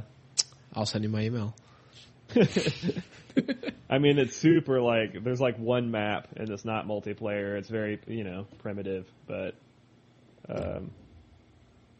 Speaking, like, I mean, you sold a video game company or whatnot, right? Yeah. I used to work for a bunch of video game companies, then I started my own, then I sold it. Do you, on that front, what's your daily grind like? Now it's that. Do you, I mean, before, the video game thing, did you sell the company and make enough to just, hang out and fly FPV all the time, or, do you just work from home, or... Yeah, I did. No, so when I sold, I still did some side contract work. I was still doing, freelance. But from home and shit. But from home, yeah. So it allowed me to have plenty of time to fly. Then eventually I stopped doing that entirely and just flew. But that mainly didn't happen until I started doing, making a little bit of royalties off of, my name. Yeah, I feel like, I mean, at this point, I'm sure it's not like other industries, but like you got a lot of hands in a lot of pots now. Yeah, I try. Yeah, and I feel like all that. you flanked it, right? Like when everybody was like in 2016, when everybody was like FPV is going to be the biggest thing, like this is going to be epic, like Hawaii Worlds, all this shit was going on. You like kind of just dipped out and flew freestyle and like, you know, like set up your relationship with Flight One and like Lumineer and all that shit. And then like come 2017, 2018, we've got like more Skitzo product than any other pilot out there. Yeah, I mean that wasn't really dude? a part of my. I think that just I got lucky and that worked out in my favor. It wasn't that I thought, you know, I just liked freestyle better and didn't care about anything else. Yeah, luckily, I guess the rest of the world followed. I guess, you know. Yeah, I mean, I'm super happy for it because I feel like you're like the beacon of famous pilots that like spreads the idea of super watchable footage. Nice. I love Steele. Like I respect Steele wholeheartedly for making a career off of this and his flight. Like if I had an expensive rig, I would hire Steele to fly it. But a good friend of mine described Steele's flying as a skateboard edit, but the GoPro's on the skateboard. Yeah. You know, so I feel like you were one of the first original famous pilots, whatever that means in this world, to be like, I just want to float over these trees at a really chill pace over some piano music, and everybody like accepted it, you know? Yeah. It all started in that tree dancing video, I guess. That was like the first, like, because you know everyone back then was like when we all started out, everyone was like, how fast can I hit this hole? How can how just energy. Kind of roll, roll. Yeah. And I was kind of like, came out with a video that just had this chill music, and it was literally one tree that I was playing around the whole time. Yeah. And everyone freaked out about it. People were like, what? I was like, maybe I'm onto something here. So I kind of just kept going that way, I guess. Yeah, I think it's hard for people to figure out at this stage of our industry, but like you look at, you know, snowboarding, motocross, skateboarding, there's people that compete and there's people that spend like 9 months of their life making an edit. Yeah. You know, like there's avenues for both for sure, but in our industry it was like tough because everybody just fucking, in 2016 everybody was like, I'm going to be the next whatever it is, you know, like this is it. I'm going to be famous. And like given the ESPN pilots have their fame, but it's not like their household names, you know? Right. Yeah. I don't know. I mean, what do you think about, cause a lot of people, a lot of companies, you know, I've heard, who have I heard? I don't want to call people out, but I've heard, you know, company owners in this industry, say that the hobby's dying. How do you feel about that? I feel like it's a natural. What's your honest opinion on it? Honest opinion is it's a natural trough. Like before this, I raced downhill mountain bikes, and that was like 7 years of my life, super competitive. And in the mid 90s, downhill mountain bikes came out, and they had like Volvo, Mercedes, Oakley, all the huge sponsors. The same thing happened. Everybody was like, we can't make money off of this. Nobody cares about it. Late 90s, early 2000s, it dipped off and it was just a grassroots hobby. And now we're back to like, we have the Red Bull World Cup downhill race series. And you kind of, you need the acclamation to weed out the people that are just there for the wrong reasons. And you can't overshoot your expectations, you know? Which everybody's easy to do because everybody wants to make money. Everybody wants to quit their day jobs. Everybody wants to just FPV all the time. But it's like, maybe we're ready to do that, but the ecosystem we're trying to function in is not ready for that. I mean, what I think is that a lot of people that are saying this are like, you know, like this, you know, the store owners and stuff like that. They're like, oh, we're just not selling as much product anymore. So they assume that the hobby's dying. But I think that it's growing, and there's a lot more players at the table now. You know, you've got like Pyroflip and all these other companies. Like, you know, I mean, a lot of people are probably buying from Pyroflip instead of Get FPV now or whatever, right? I mean, so you've got a lot more competitive prices and just more stuff out there. That, you know, back in the day, it was literally. I'm not joking. Back in the day, like when I started, it was Get FPV. Ready Made RC, Buddy RC, and obviously Hobby King. And I might be missing like a couple other, but there was just like a few players that like if you were going to get anything hobby related FPV, you had to go with one of those companies to get it. Yeah, now it's there's like just fucking all kinds of small million. shops all over the place. Yeah, so I mean, I think that's what's happening is they're just not as relevant anymore, some of these companies. Yeah, and I also feel like, like 2016, 2015, and now, like, I buy one Crossfire receiver. I've never had one die.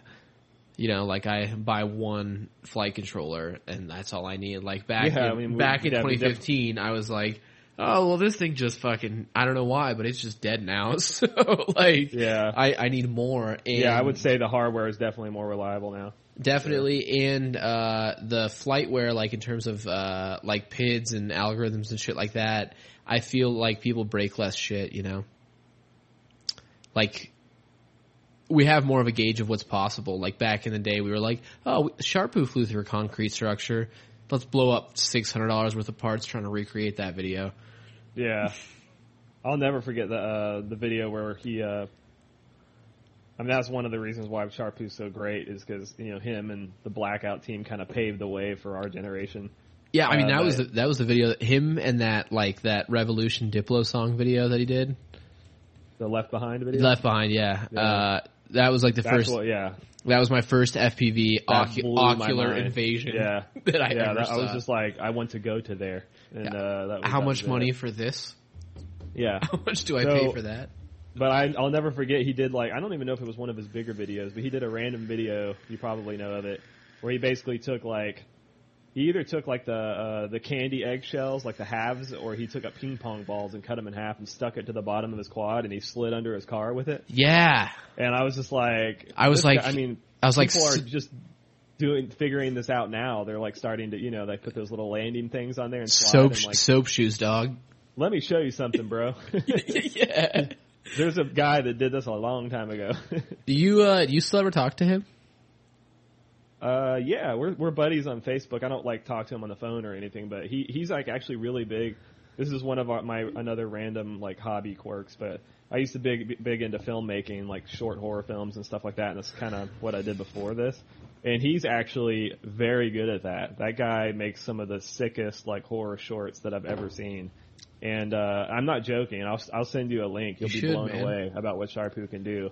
And that's what we do. Every now and then he'd be like, dude, I just got this camera. Check out this shot. And he'll send me some kind of a 10-second short of some monster walking by or something. I'm like, yes. Fuck so yeah.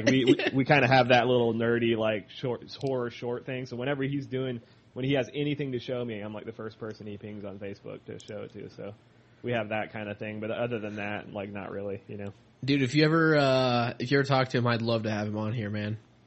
Yeah, of course. I don't know what he's just, deep in DreamWorks, I guess. He's a Loch Ness of FPV. Yeah. The last 3 videos I've seen of him weren't even GoPro, they're just DVR. He's straight up just out there to fly. Just super cash. Yeah, super cash. Yeah. That's cool though, man. I mean, he came in, he blew mines, and he was like, I'm gonna blow mines somewhere else, and kind of moved on. Yeah, I got bigger fish to fry. Exactly. And he's literally the head animator at DreamWorks. I mean, that's probably more important than flying quads around. Yeah, and I'm sure too. It's he's an immigrant too. That's a life dream, right? I went to America and I run this huge sick setup, and your kids probably saw it, and I might not be, but my movies are a household name. Proper. I would say he's winning. He's Charlie Sheening right now. Yeah, I heard Charlie Sheen's back, all sober and gentrified. Oh, I don't know. I haven't been keeping up, but that's good. It's more of how long is that gonna last? I don't know. Fucking Charlie Sheen, that's a hell of a style in life. We'll have one of those in FPV in 20 years. Oh, I guess we have Bot Grinder. So. We have Bot Grinder. That's about as close, as we get to it. It's those kind of people exist. That's cool. Yeah. Do you think all styles in FPV have a future? I don't really know what the future of FPV is in general, man. That's the thing that's kind of fun about it. Not saying that I think it's going to die or whatever, but I think that there's, where were we 5 years ago? Not even we here. Doing this. Yeah. Where are we going to be 5 years from now? I don't know. There might be something way cooler than FPV that comes out. You know what I'm saying? I don't know. But, I don't know. It's a deep question. It's that I don't really have an answer for. I have no clue. Are there styles of footage that just turn you off? Yeah. I would say the Johnny-esque style flying is kind of. Really? I love Johnny no, not Johnny himself. No, I know, but I mean, like most of all answers, you know, like I don't think me. I would I would say Johnny and Steele. I'd say, but like anything that has a lot of flippy stuff going on, but there's nothing else going on other than them doing that, is not really that fun to me. I realize that it takes an ability, but it's just not entertaining to watch. Yeah. And then Johnny, the problem with that is. He's amazing, obviously. I'm not talking smack about Johnny at all. He's a really good pilot. But everyone he came up with his own style, right? He has his own style. But the problem is there's so many people mimicking his style now. That it's retarded. Like I immediately see it. I'm just like, I have to actually look at the name to see if it's him or not because there's just so many people imitating it. So Brandy and I talk about that a lot. The same thing happened to Maddie too. I mean, like Maddie came out with these crazy stuff, and then all of a sudden there's people that are doing it better than him. Yeah, you know, just like I'm glad you said it, not me. No, I mean, no. There was that wasn't really a shot at him. It was just kind of like he came out with his own style, and then I think that like one of his friends that he flew with a lot. Yeah, like close to him. I forget his name. Yeah, started mimicking that style, but he was coming out with like even more gnarly stuff. Yeah, and then Johnny took Maddie took like a year off, and that friend just fucking ran train. And he kept going. Yeah, he's like, I'll see you later. Yeah, I'm superhuman now, so. So anyway, that wasn't a punch at anyone. It was just kind of like, I think Maddie came out with his own style, Johnny came out with his own style, and I just kind of got tired of seeing that kind of stuff. Interesting. Yeah, that's a really, like, I mean, not the answer I would have guessed. I would have guessed you would have said something like Shatley tuned or like Steel style, not because it's not skillful, but it's just the farthest from your personal style. Yeah, I mean, Steel is kind of in that flippy dippy all the time kind of realm, but not quite. Well, he does it with the most amount of skill, right?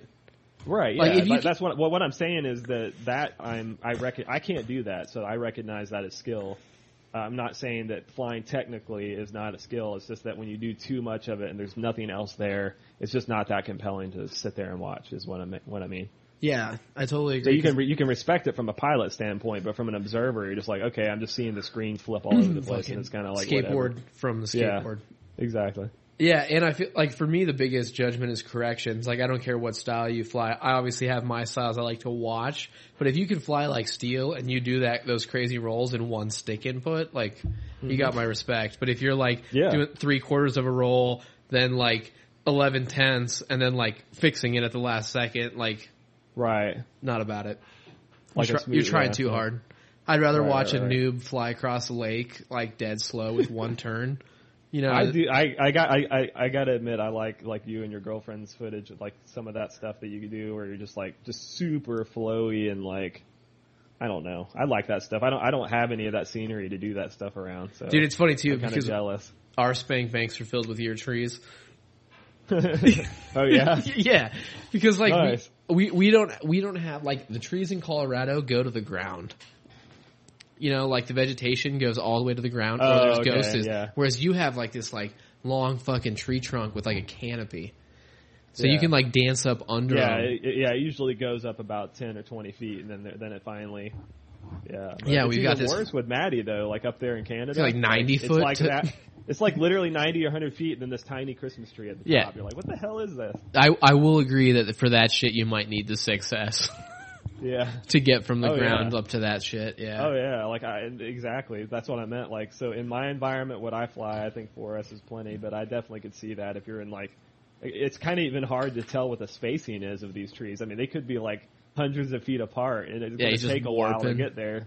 Yeah, to try to flick yourself over that, you're going to probably need 6S. Dude, so, have you ever been on a long range flight? No. No. A long time ago. Like how long is long? One of my first FPV venture. No, like when I got into this, I was like, I had the option, right? Like when I was building my first quad, it was a blackout, and I put 1.3 gigahertz video on it, and I did UHF 433 megahertz link, and I flew about 3 miles on it. Damn, son. And I was like, that's like 8 miles in today's range. Oh yeah. I flew 3 miles. It was in PPM, of course, right? Yeah, fucking so nuts. Like, living on the edge. I'm just like, oh, the video's starting to break up, turning around, and I'd come back and that was it. I never did it again. I was just like, yeah, I did like a checkbox and like moved on. Yeah. Fucking, So I feel like, but I haven't touched it since. But there's not really around here. It's very densely. The trees are very dense, and it's just there's not really much mountainous regions. There's just no real reason for it here. Yeah, this is my Gab 707 Georgia edit. It's gonna be lit. Yeah. I real steady like the shit out of this. or like out where you are with the crazy mountain ranges, or like the like near the like on the over the ocean. Like I totally get that, but I have none of that here, so I kind of. How far are you from the ocean? Will. 6 hours, something like that. Not far, but. I mean, way closer than me, but that's still a distance. Yeah. That's still a But I change. mean, but what I'm saying is when I do go to one of those places, I'll probably, bust out my Crossfire rig and do it.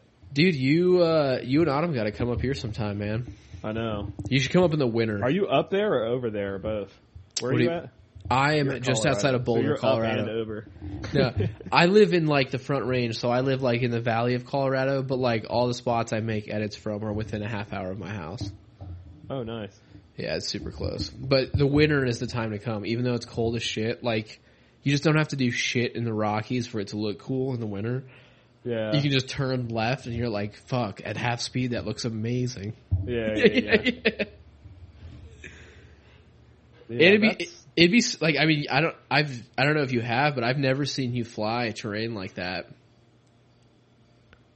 I have not. I haven't flown anything interesting other than my. It would be super cool to see, man. Office park. Yeah. I know. It'd be weird. We're gonna have to do it eventually. Yeah. We try. Yeah, I mean, I guess. Blow minds. Yeah, you should. It would be sick, dude. And it's just, it's different. It's lose a quad for Everland. Yeah. Oh, I don't mind. Yeah, I mean, for you, like for a sure. one-way trip. It will happen eventually. It's a one-way whoop. Yeah. Always love that term. Speaking of flying spots, do you have any dream spots? Like attainable and unattainable? I don't know, man, because like a lot of times, like I think New Zealand would be freaking amazing, but at the same time, speaking of long range, I guess it would be kind of like Colorado, just more green mountains instead of, I don't know. I mean, I live in Colorado, and I feel like I've seen Lord of the Rings. It'd be way cooler. That's what I'm saying. So it's like, so I realize at the end of the day, it's just a bunch of like, fields with goats and stuff, and then like big mountainous stuff. But I don't know. I think Czech would be really cool. Like flying any kind of like castle-y kind of areas would be really neat. But I don't know how cool it would be though. I probably would fly one castle and you've flown them all, I guess, so I don't really know. I mean, is that how you feel about trees in Atlanta? Yeah. Yeah. I feel like castles would be fun. Like, I mean, the castle that my family always went to in the Czech Republic, they had a giant pit in front of it with 2 black bears. Fucking sick. Yeah. So, I mean, probably that, like some kind of castle, like medieval, like just some really old architecture would be cool. Maybe even... I don't know. Pyramids would be kind of sick. You've never seen that. Bucket list, dude. Pyramids would be. I've never seen a single quad video of people. I want to purge that. Unless there's the pyramid. Is there some kind of laws going on? Like why haven't we seen that yet? I don't know, but like I've in my somewhat like spare literally time, flying down like going up the sit and then jumping down and falling down the other side. I mean, it wouldn't be like it would just be cool looking. It wouldn't be any tech involved. It'd just be like even if you like funneled the entire pyramid down over an entire or pack. anything. Yeah, like. I mean, I'm sure you. I don't know how close you could get, but I've been looking into getting like film permits for national parks. You know, so you could like go dive bomb Yosemite. Yeah, that's another thing. Yeah, like all the national parks, it would be dude. Nice film permits are not crazy expensive. Like, it would be something where, like, the way I envision it is like what, like $10,000 or something, or what? Like, how's it work? No, like a fifth of that. Oh, really? Yeah. Okay. So you like if you could get like Lumineer, Flight 1, whatever, to be like, hey, you guys want to split this and let's bring out like 5 pilots for this. Like you paid, like all pilots can fly under this one payment. Yeah. And let's just fucking... Dude, Yellowstone Park would be fucking sick. Dude, Grand Canyon. Yeah, Grand Canyon. All of them would be sick. Arches. Yeah. I don't know. I don't know if I could do that. Like stand on that little bridge thing and rip off of it. There's no way in hell. Dude, yeah, I get... It's like blind vertigo. Kind of stuff. Yeah. Yeah. It is. I'm just kind of like, oh my god, if I like slightly lean forward, I'm gonna die. I can't even. It's hard for me to stand on uneven ground. Yeah, I'm the same way. I can't. Yeah, I can't even. I tried to fly like standing on like a gravel slope, and I started to feel like a little bit of sliding. I was like, no. You're like, I'll trim my Tyrannus out for this hill. Yeah, I'll pitch it back a little. Inside the NASA hangar where they built the shuttles it's like 900 feet vertical to the ceiling or some shit like that inside. Oh wow, yeah, that would be dope. I don't think I've ever seen something that big. That would be like to get inside ceiling like that would be cool. But the Georgia Dome for F3 was sick. Fly around a shuttle period too as well. Yeah, that would be top 5 legendary. Yeah, like how do you like do that all in 1 year? Like hit frickin' Egyptian pyramids, frickin' NASA shuttles. I'm done, dude. DUN. Yeah. I'm done. See you guys later. I've conquered the world. 10 years from now, I'll be ripping the rings of Saturn, but I'm waiting until then. Oh my god. You don't even need lift. Dude, I hope that by the end of my lifetime I can see some type of FPV machine flying through space. Oh, you know that's going to happen. Like that would be so it's already kind of happening, except it's just sending snapshots. But I definitely don't I don't know. I mean, I guess we would obviously need something better than radio waves? There's no way. There's nothing faster than that. Yet. I mean, how will you get faster than the speed of light? Elon Musk and cocaine? I don't know. Yeah, I know, right? Yeah. What we need to do is we need to take some of those brain-enhancing pills that he's developing, and then we'll be able to invent it. Yeah, I'm sure he's not too far off of that. I've spent like 2 weeks eating kratom. Have you ever heard of that? Mm-mm. It's like a brain food or something? Yeah, it's like brain food. It's a tea leaf from India that's in the caffeine family. Huh. And it's like I just eat it in pill form. I eat a couple grams a day, but it's it's a very small dose of Adderall. Essentially, is like the effect I describe. So you focus more? Yeah, it's like way easier. In small doses, it's like stimulating and easy to focus on. In high doses, which is like 20 grams, which is a lot to eat of like plant material. 'Cause it's not processed, it's just ground leaves. Yeah. It's like, it has slight like opiate effects, so it's like very like stimulating. Yeah, you don't want to overdo it, yeah. Yeah. So, that's interesting. I know that I read something that like blueberries are, it's got some kind of property into it that makes have better memory or something. Yeah, I believe something like that. Yeah, there's tons of shit like that out there. Like carrots help your vision. I don't know. There's random. I hear that that's a myth. Yeah, I'm sure. I learned that from my grandma who lived in Eastern Bloc Europe. It has a particular, is it vitamin E or it has some kind of vitamin in it that's supposed to improve vision, but there's no proof of that at all. Yeah. But I was very curious to try the kratom and flying. That's like saying I can eat something that improves my age. Because like your eyes deteriorate regardless. Yeah, that's called alcohol. Yeah. That's accelerating your age. That's the difference. Yeah, but in the moment, it helps you. It'd be curious if Elon came out with that smart pill for flying. Just like it's someone's second pack in there, Johnny. They're like, how do you do this? That would be awesome. Yeah, then you're like, no, you just watch this video, and then they eat that pill, watch the video, and just replicate. You have to take the pill right before you fly. Yeah. Yeah, that'd be sick. It like makes you superhuman for some reason for like 30 minutes. Dude, it'd be funny too because that would probably be like the first pill they'd have to fucking test for in esports. How do you feel like about, I mean, it was kind of interesting because there was like a big public outcry about like against it. Like a lot of people were for it and a lot of people were against it because they think that it's, like we're kind of, I mean, with a lot of this stuff, we're kind of teetering on what's like moral or what's, Yeah, to me, the issue is like every person in this world is the only person they're going to have to live with the rest of their life with themselves. So if you don't want to do it, don't take it. And if you do, do. Yeah, like I wouldn't judge anyone that did or didn't do it. Exactly. Like, and if you don't want to do it. Let me ask you this. So if you could clone your body, okay, let's say 80 years from now you could clone your body exactly like you are now and transfer your mind into it, your consciousness, like literally like teleport into that cadaver. Would you do it? Because theoretically you could live forever. I would do it, and I would jump that and put my mind in my 8-year-old body and just run train on school.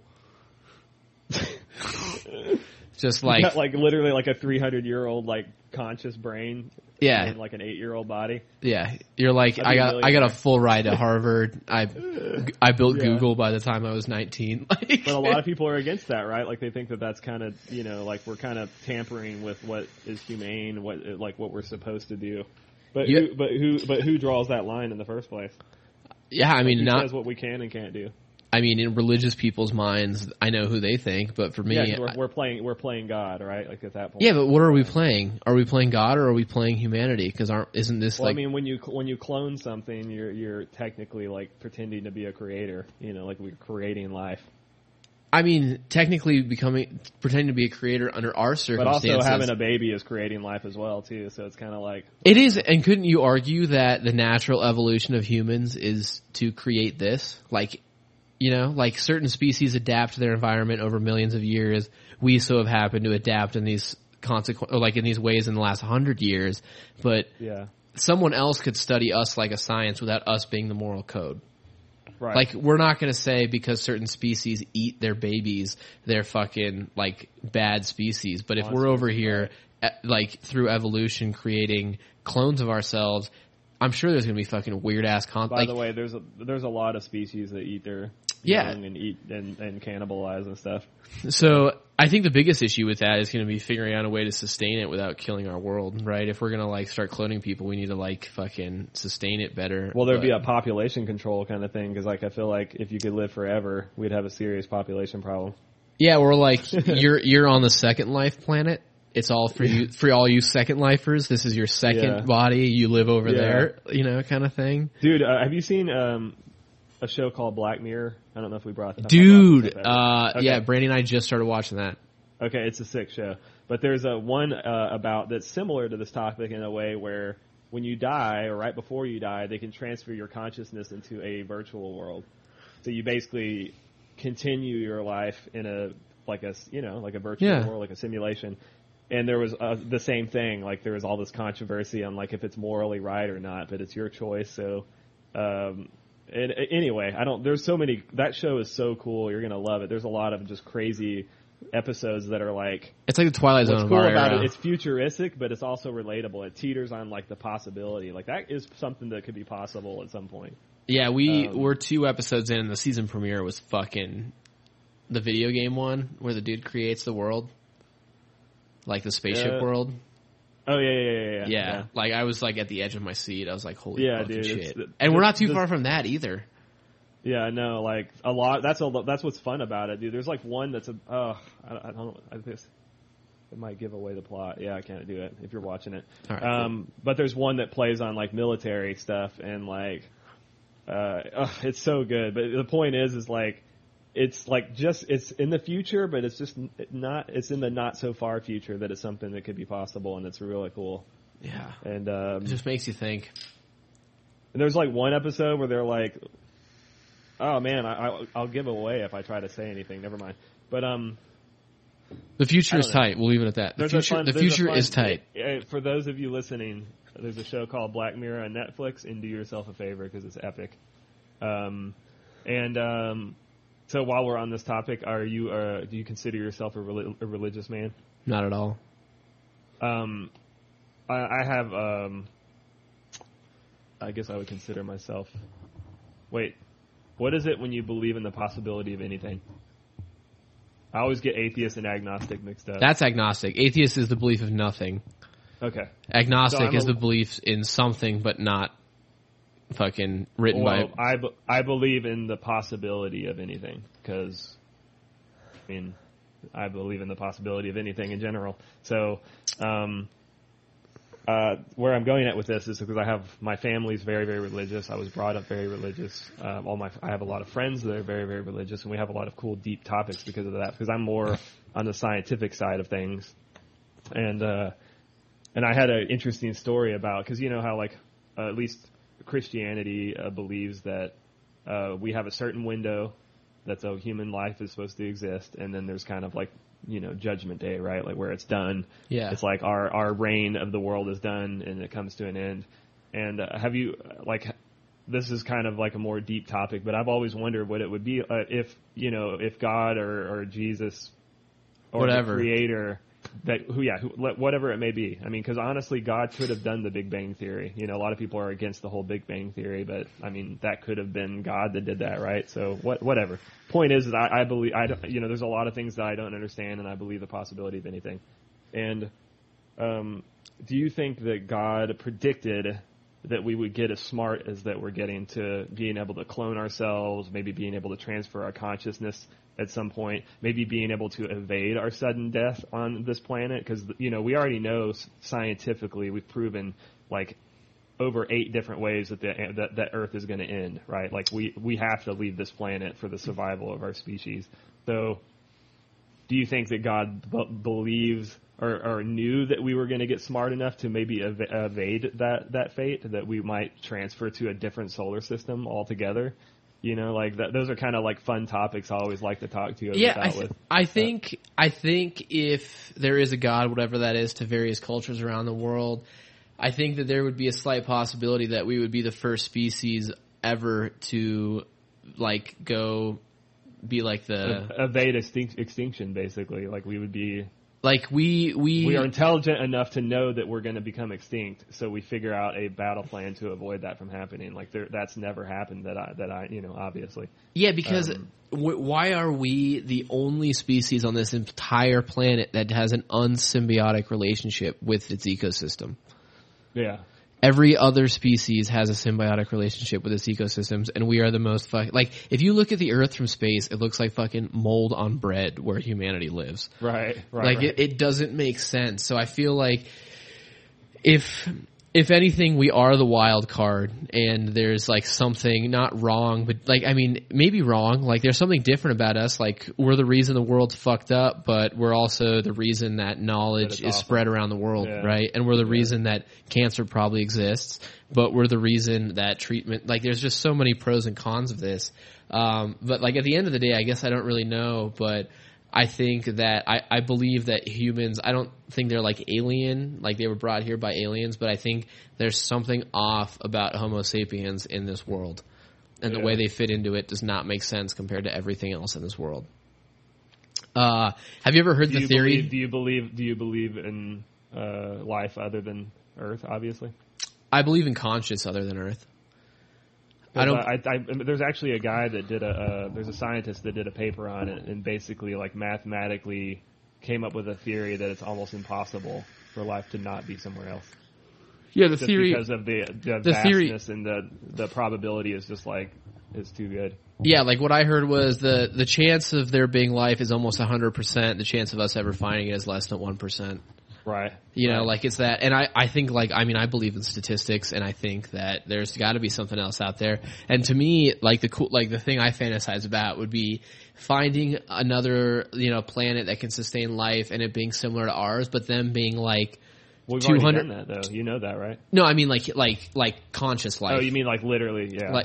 Yeah. But that's 200 years behind us. They're shooting muskets and shit. Right. And we roll up and we're like, oh, dude, Bro, you're doing it wrong, bro. Let me show you some things. AR? Yeah. You ever seen a tank? That's the thing is that's another thing is I used to when on my break at work I used to just read articles on theories and time travel and all multiverse and all kinds of crazy topics, and I don't know. It's just you ever heard the theory? Many awesome things.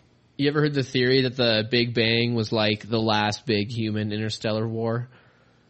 No. The last time humanity blew itself to shit was the Big Bang. That's interesting. I could see that too. I mean, I don't believe in it or anything. It's not my ethos or anything, but I could see humanity fuck, we're not really getting that much better, Right. We're not burning villages and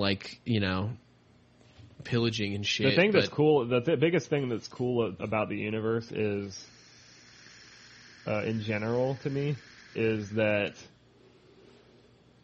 it's self-aware, right? If life didn't exist, you know what I mean? It'd just be nothing but a bunch of floating rocks everywhere, and it'd just be absolutely nothing. But like, that's the one thing that's cool about it is we know that the universe exists, so we kind of create. I mean, I say we, but I'm saying life in general kind of creates its own like self-awareness thing. It's kind of interesting to think about. And you're gonna have your work in front of you, having to cut all this crap out. Oh, I kind of like these deep discussions more, though. You should put more. Yeah, and I don't have to cut anything, dude. I got this software that I can route. I can record your audio, my audio, and our combined audio. So unless shit hits the fan, I could just use the combined audio. Nice. Yeah. And I can it's audio hijack, so I can run Ableton VST plugins like EQs and shit in the chain before it even hits recording. Nice. Yeah. Fuck Zencaster. But you were saying you want to finish chewing this bar and then hit on a couple points? Yeah, I'm just getting kind of hungry. No, I was just, I'm a big space nerd, and I wanted to kind of let people know, I don't know, a few things that may not have known. Hit us with some knowledge. So, did you know that we found a body of water in space that it's just like literally a floating ocean, and it's enough water. I think they said it's the size of like 8 of our solar systems or something in terms of it's huge, like just freaking huge. And they found out that, they predicted that it tastes like raspberries, whatever it is, because apparently whatever chemical that gives raspberry its taste is what that water is made of. How far away is this?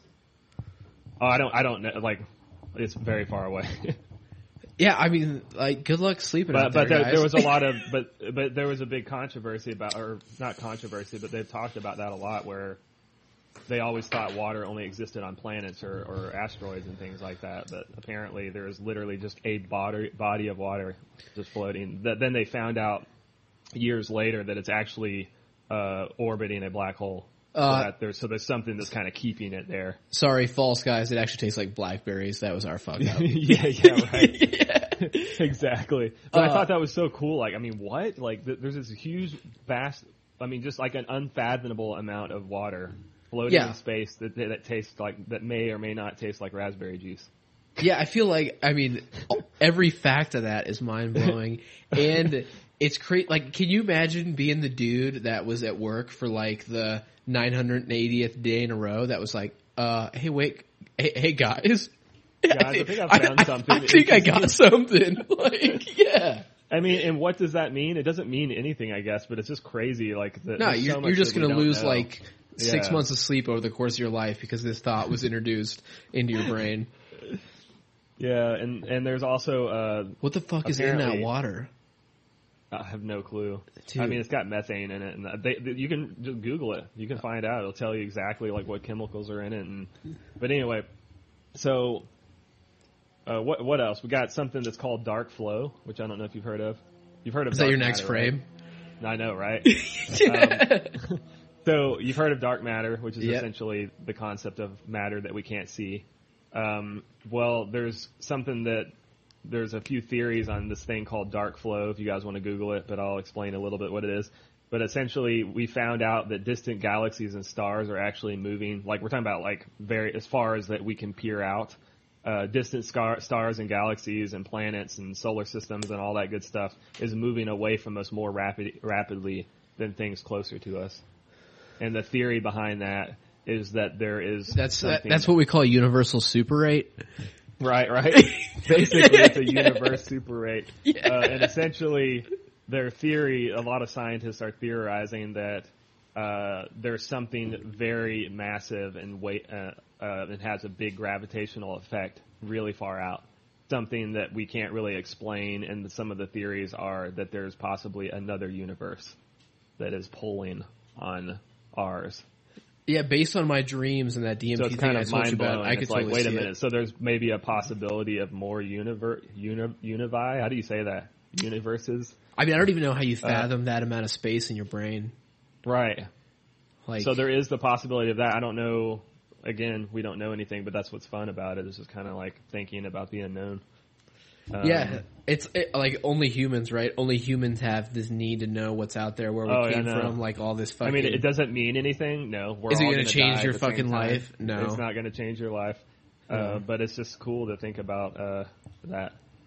And I guess the last thing, the takeaway is another one of my fun facts that I found out, or that I like. One of my biggest, it used to be one of my biggest hobbies was taking photos, right, of space and stuff. I got crazy camera setups and telescope setups, and I have random people that are always like wanting to know, like, what's the most interesting thing, what's the most interesting fact about space and all this stuff. And I think one of the coolest things that I've ever been able to tell, like, anyone, like my girlfriend or anything, is whenever you're looking at a star, you're looking at a star that may or may not be there anymore. And people are like, well, what do you mean? I'm like, well, when you're looking at space, you're looking at in the past. Like, you're looking at data that is reaching your eye from yesterday's possibly light. Thousands of years ago. Yeah. So we actually, and a lot of people are like, what? Like, it's kind of hard to understand, but there's, some of you guys may have seen the Pillars of Life. It's also called the Eagle Nebula. It's basically this gas area. It's like the birthing ground of stars. And it's similar to like Orion Nebula and things like that, but it's basically a big nebula of gas floating out in space, and it's basically a giant space vagina for stars. It's just stars coming out of it, and they're forming. There's a lot of like stellar winds, and there's popping a lot those of like space stars gas out. And there's a lot of gas and rocks colliding, and they form, stars. It's pretty crazy. But anyway, we found out I think like 5 years ago that it doesn't exist anymore. So it actually did its full cycle of birthing stars, and it's gone now. But we can still see it. You can go out there with your telescope and take a photo of it. It's there. It's been there, and it's probably going to be there for another 200 years. But it's not there anymore. So it's kind of crazy to think about that. That some of the stuff you're looking at may not be there anymore, but you're still seeing it.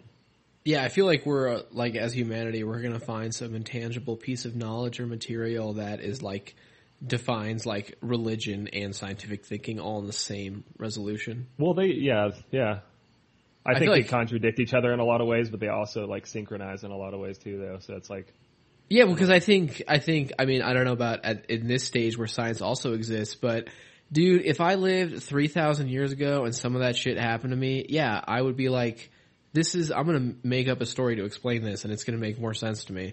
Like, I would be on that level 100%. Mm-hmm.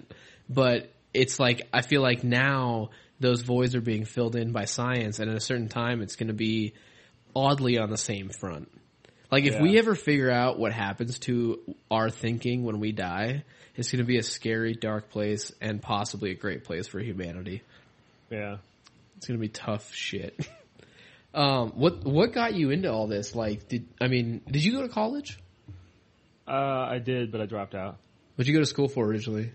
Computer shit? Computer science. Yeah. Where'd you go? DeVry. Fuck yeah, dude. And how far in did you drop out? I finished my second year, so I was about to start my third year. What made you decide? I'm a college dropout myself, so this is why I asked. So I was going to school for game development. That was originally why I entered computer science. I already knew a lot about game development, a lot about programming, but I still wanted to get the degree. So I started taking classes, and I started, when you start out at college, you have to like take, bullshit classes like introduction to computers, like what is a monitor, what is a mouse, and I'm like, dude, this is like a waste of time. So I exempted. I'd love to pay you to teach me this.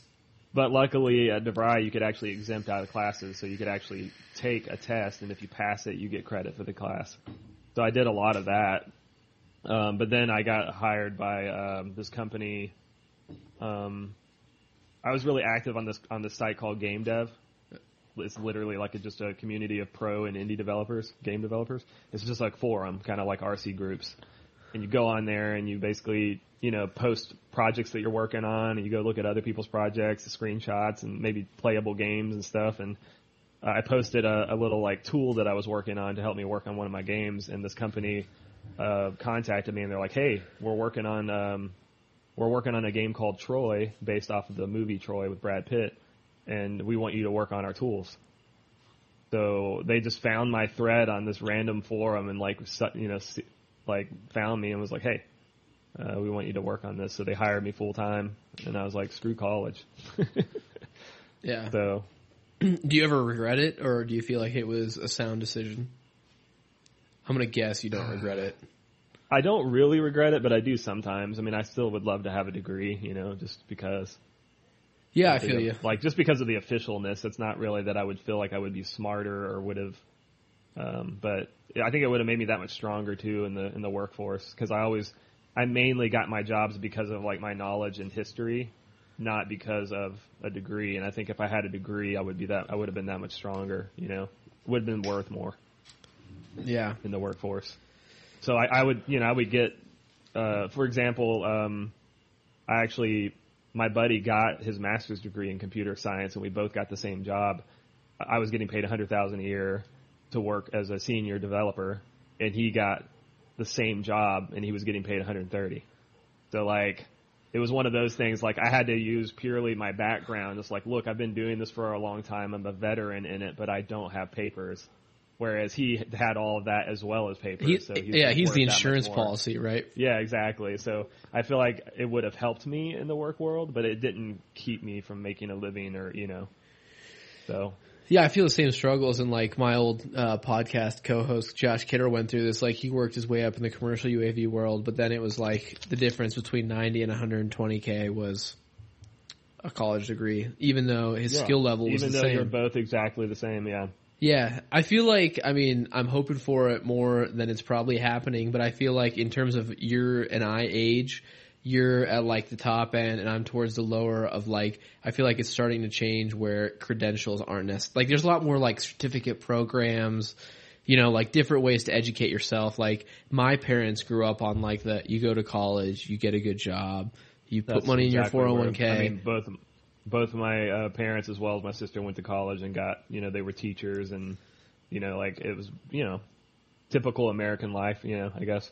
Yeah, and I feel like, it's good because I feel like for a lot of people, if you don't know what you want to do with your life, or you're not like decently self-disciplined, college is a great goal to set, and it proves to people that you accomplished it, and it just proves a lot in your life.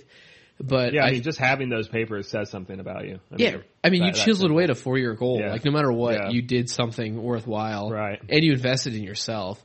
But I feel like also over the last like 20, 30, 40 years, it's like created this stigma that knowledge only exists on campuses. Yeah. That's true. Like, we live in a day and age. The thing that's kind of fun about this, we also live in a day and age where you can make money off of FPV flying. And you can make money about being in front of the camera, showing people how to do yo-yo tricks on YouTube. You can literally it's crazy, think of a job. How much money you can make off of the internet from home. It's just the Dude Perfect guys. They just shoot. Oh yeah, exactly. Like, fuck me. They literally play around all day and get paid like millions. So, I'll never forget this, but I did this. There's this lady somewhere on YouTube, and all she did, I'm not joking, is she would record herself opening toys. Mm-hmm. So, like, it would be the box, and she would be like, here's the Barbie house, and she pulls that out. Like, you never see her, you just see her hands. And she opens it up, and she's like, ooh, it comes with this little pink, thing. And she's talking about it, and she's got, like, hundreds of... Like 1.5 million a month in revenue. No, she got more than that. It was like 5 or 6 million, something crazy. And she did a little thing saying that she made, like, I think $15K a month doing that? Yeah. So she was making $15K a month of like just going and opening the Scooby-Doo van, like frickin' toy, and talking about it. And at that point, she's getting a Scooby-Doo van for free. Millions of kids are tuning into it, and she probably gets them for free too. Yeah, the toy company's like, hey, will you, like, if you feature this. Yeah. It's, so, at first, I guess you'll have to pay out of pocket to buy these toys and stuff, but then eventually it just becomes pure profit. Just pure profit in every way. Yeah, I feel like if you were going to be anything... But what I'm saying is you couldn't do this. Like, when I was in college, you couldn't do something like this. This didn't exist. YouTube wasn't out when I was in college. That's how old I am. Yeah. So it's crazy, like, the potential. You don't have to be a super smart guy to make money in this world. No, but you got to have hustle. You either have to be super novel and lucky, you have to be motivated, or you got to have hustle. The right word. Yeah, you got to, because some people, like, if you were like PewDiePie and you just started not to downplay his fame. I mean, he has charisma though. He has personality, and which plays a big role. Kind of like Steele, he knew what he had, and then put the drive into it. He was like, I think the biggest part of any of the YouTubers is like knowing that you got it, and then just fucking treating it like a job before you get paid.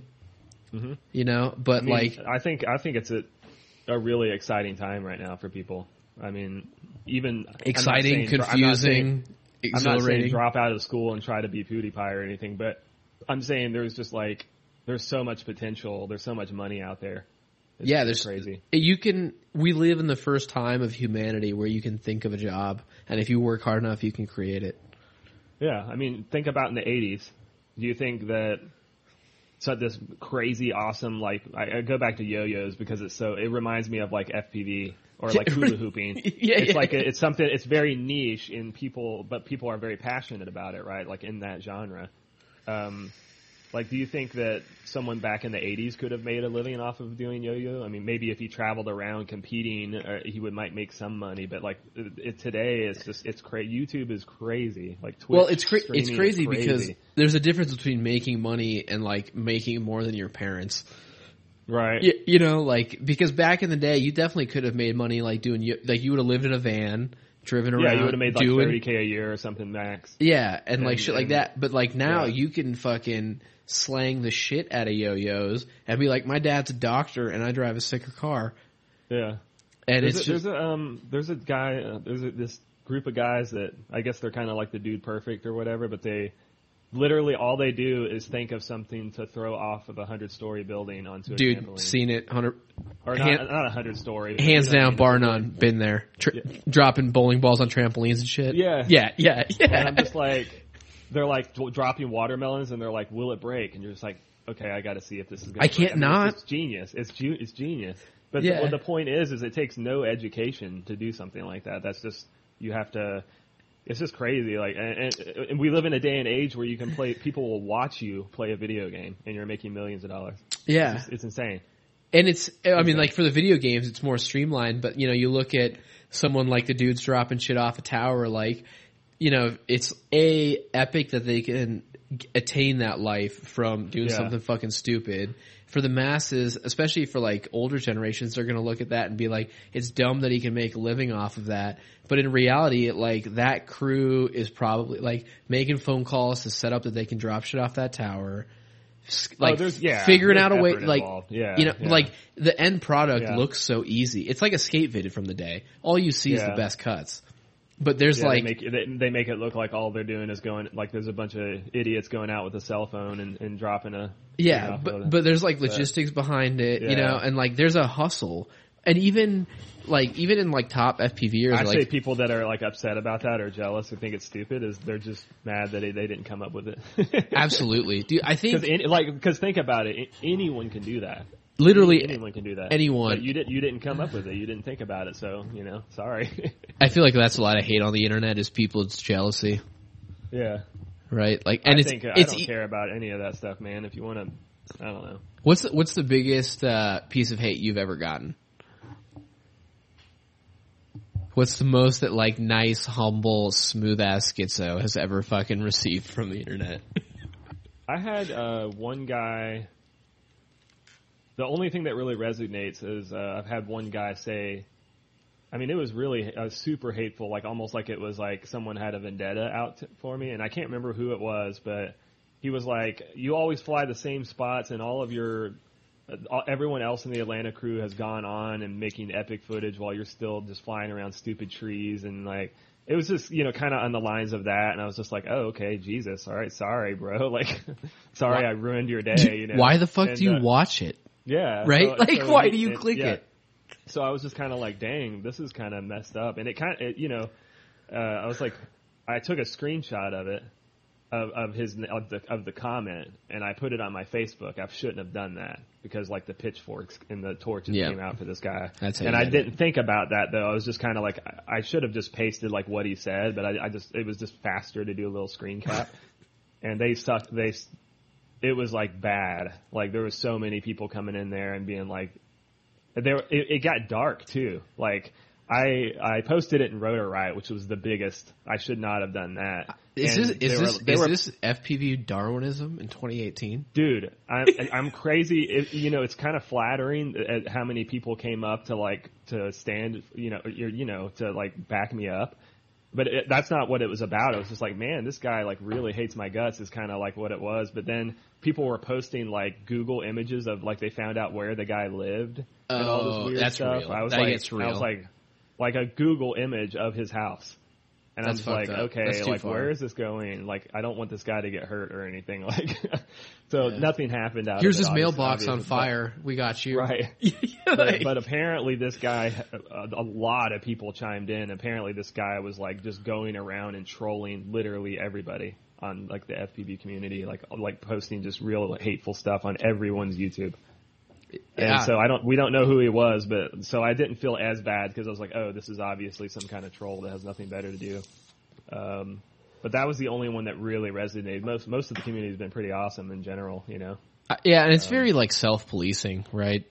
Yeah. Like if someone talks out and it's unjustified, people will usually like fucking just piranha. Oh, they'll let you know. Piranha them. Yeah, it's bad. Not me personally, but we had like Brandy got like a super like creeper comment. That's the problem with the girls. I could see that happening a lot. Yeah, like this dude's like calling her my love and all this shit like in an Instagram comment, and then like other FPV females are like, "Yo, this dude is." Like, this isn't the first time, like other chicks are coming out and saying like, we know who this guy is, and it's not like super negative, but it's like, fuck, Chris Hansen shit, Yeah. Yeah. I can only assume, I've heard of the whole like, I can only assume like being in a heavily sausaged, environment that there's a lot of attention and unwanted attention that comes for that, for sure.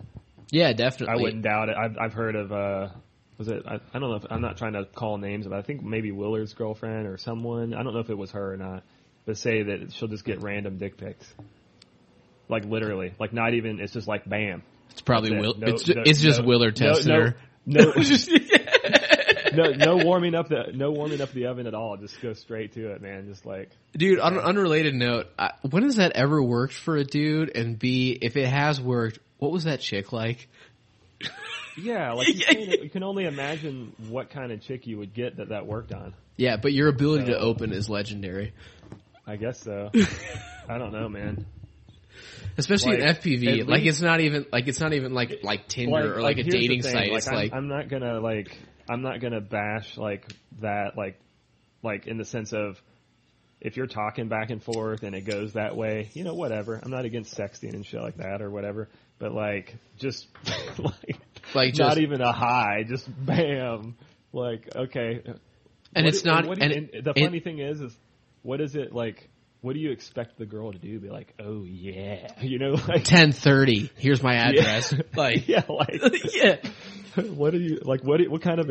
Especially in an FPV related world, like it's not even you're on like a dating site or like right. on fucking logged into Pornhub or some shit. Like, here's me flying my quad, and you're like, here's my dick. Yeah, you're like last picture of my Tyrannus, and here's my cock.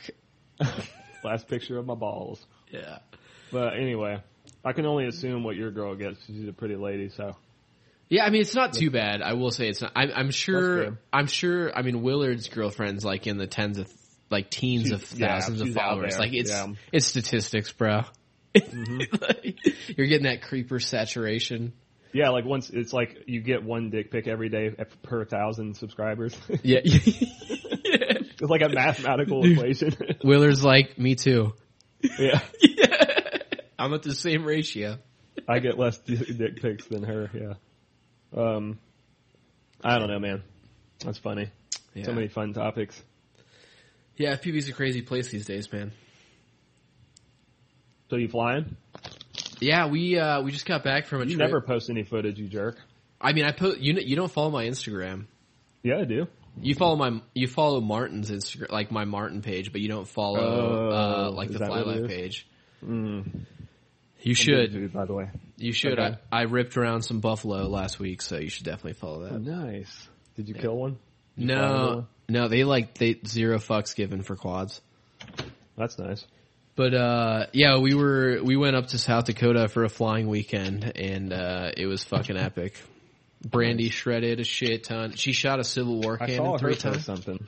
Yeah, she posted, but she shot a Civil War cannon 3 times. Oh, cool. That was Like an actual cannon? Yeah, like full size replica. Like- black powder like charges and all. Taking that giant like boxing glove with a stick and like packing in gunpowder? Yep, Or black powder? and then yanking a string. That's awesome. Yeah. Is it loud? Dude, it was fucking hella loud. It like shook. Yeah. I was in the goggles. I was like flying around the cannon while she was shooting it.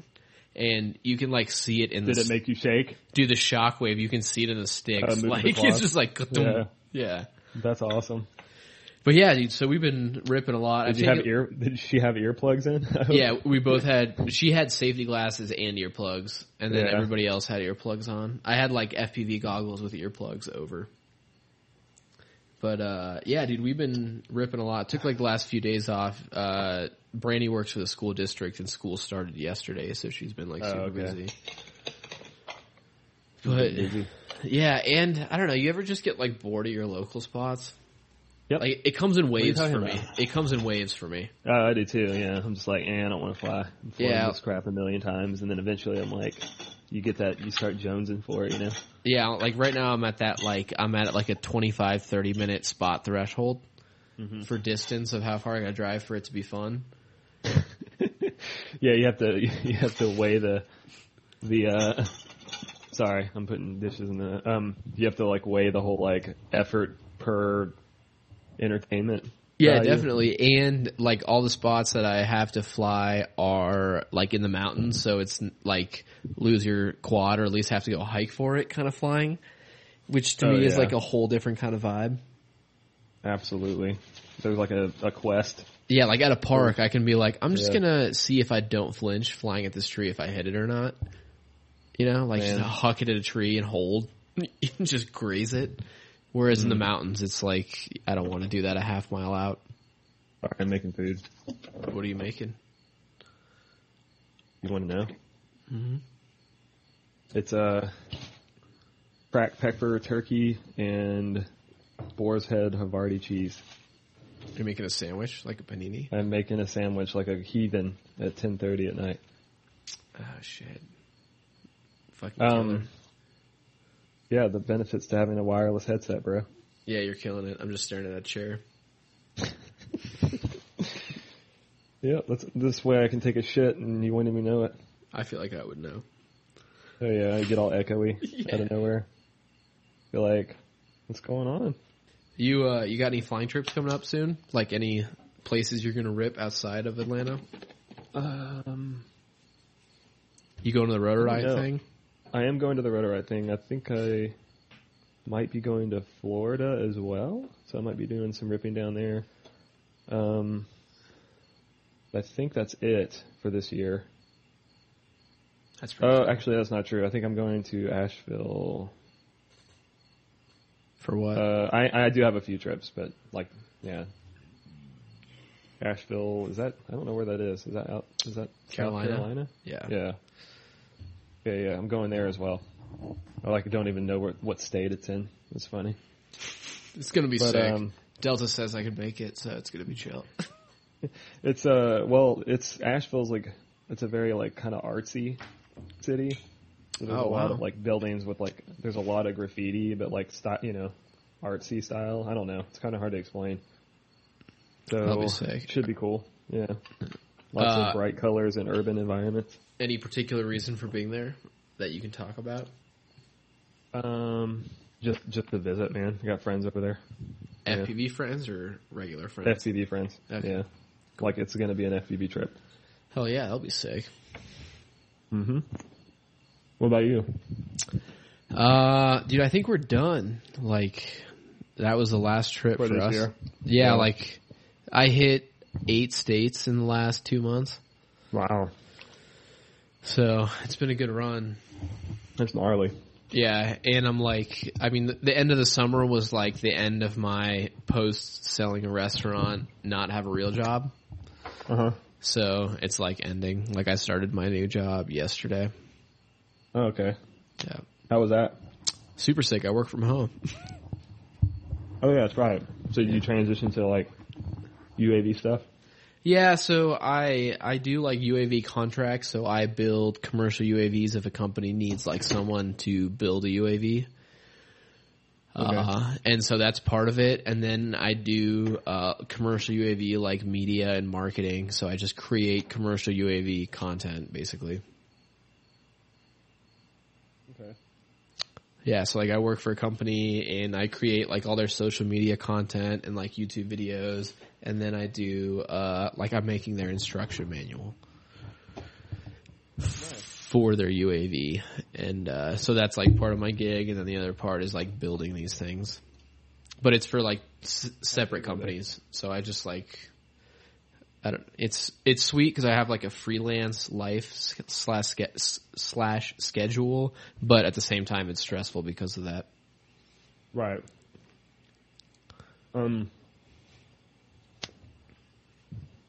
So does that mean do you put Flight 1 on those things or what? No, dude. Most like Pixhawk is like pretty much the industry standard for the price range of UAV I'm dealing with. Yeah. And then a couple other higher end stuff, but yeah, no, Flight 1. Flight 1 doesn't, like, I deal with all fixed wings, by the way. They're just giant RC planes with really expensive radios and payloads. Yeah. Like the radios we install can do like 50 megabytes a second for like 15 miles. Wow. Like full HD downlink kind of shit. But it's still like, you know, it's still fucking servos and ESC and a battery. Like what would the application be for that? The majority of applications are agriculture, mapping, and surveying. Okay. Yeah, that makes sense. Yeah, so you can do like 1,000-acre map in a flight kind of thing. Or you can do like real crazy shit and use like LiDAR and multispectral cameras and shit like that. And you can put in like a plant density into your like settings thresholds. And this thing will like shoot a laser and it'll find that plant density. So you can like fly one of these UAVs over a cornfield and it'll 3D map the corn. And then it'll 3D map the intrusive weeds growing under the corn. Wow. And so, like, you put in the plant density of the intrusive plants, and it'll just highlight them. It's like these are the problem areas. Yeah, it's like I mean, it's ridiculous how much money some of the UAVs I build are like 50 to 150 grand. But like, what you can spend if you're if you're a big farming company or some shit, like you're talking like $2 million for a craft. Wow. You might as well be buying like a sick plane. You don't want that to fail safe, huh? That shit is like super redundant systems. And I don't know if you ever heard of like... I just figured it probably, in fail-safe, it probably goes to autopilot and returns. I mean, all these flights are in autopilot. Like, it's all autonomous. Like, they take off autonomously. Okay. That's cool. And shit like that. But they use like RTK and PPK GPS, which is GPS signals that also bounce off of like cell phones and shit like that. So it's basically taking like all GPS data into consideration. Like no way it's going to fail safe. Yeah. Yeah. It's like the end of the Batman series with Christian Bale. Yeah. With the cell phone web. It's like that for GPS. Moving on past all this shit, is there anything we should know about for the Skitzo brand in the future? You mentioned batteries, motors, the frame's already a standard. You saw my new motors, right? Yep. Like my new ones? Wait, the blue ones? They're blue and black. Yeah. What are the specs on those? Those I'm gonna have 4, 5, and 6S versions. Oh fuck yeah! On those, I don't know. I think they're 2306 and 2308 stator, but the KV I'm gonna experiment with. Oh yeah, and like flight controller wise, frame wise. What do you mean? Like same Skitzo OSD Flight 1 board for a bit? Yeah. Except for we're coming out with a new ESC techno. Right, you mentioned which will be a new flight controller to go with that. Is that going to be proprietary to Flight 1? Mm-hmm. Noted. I think so. I mean, unless they might sell the tech to. I mean, I don't know. They might sell the tech to other companies. Everyone's got a price. It wouldn't be a bad idea. Yeah, no. And, yeah, that's pretty much it for Skitzo, huh? Yeah, man. And the Hex. And the Hex. Skitzo Hex. Well, hell yeah, man. 2.5 I'm gonna hours. Call it, I'm gonna call it the Dark Flow. The Dark Flow? You should. All right, I'm done eating. Sorry. You're good. But that was 2.5 hours of all kinds of FPV topics and then some. I know. Now you gotta cut it up with all the interesting stuff.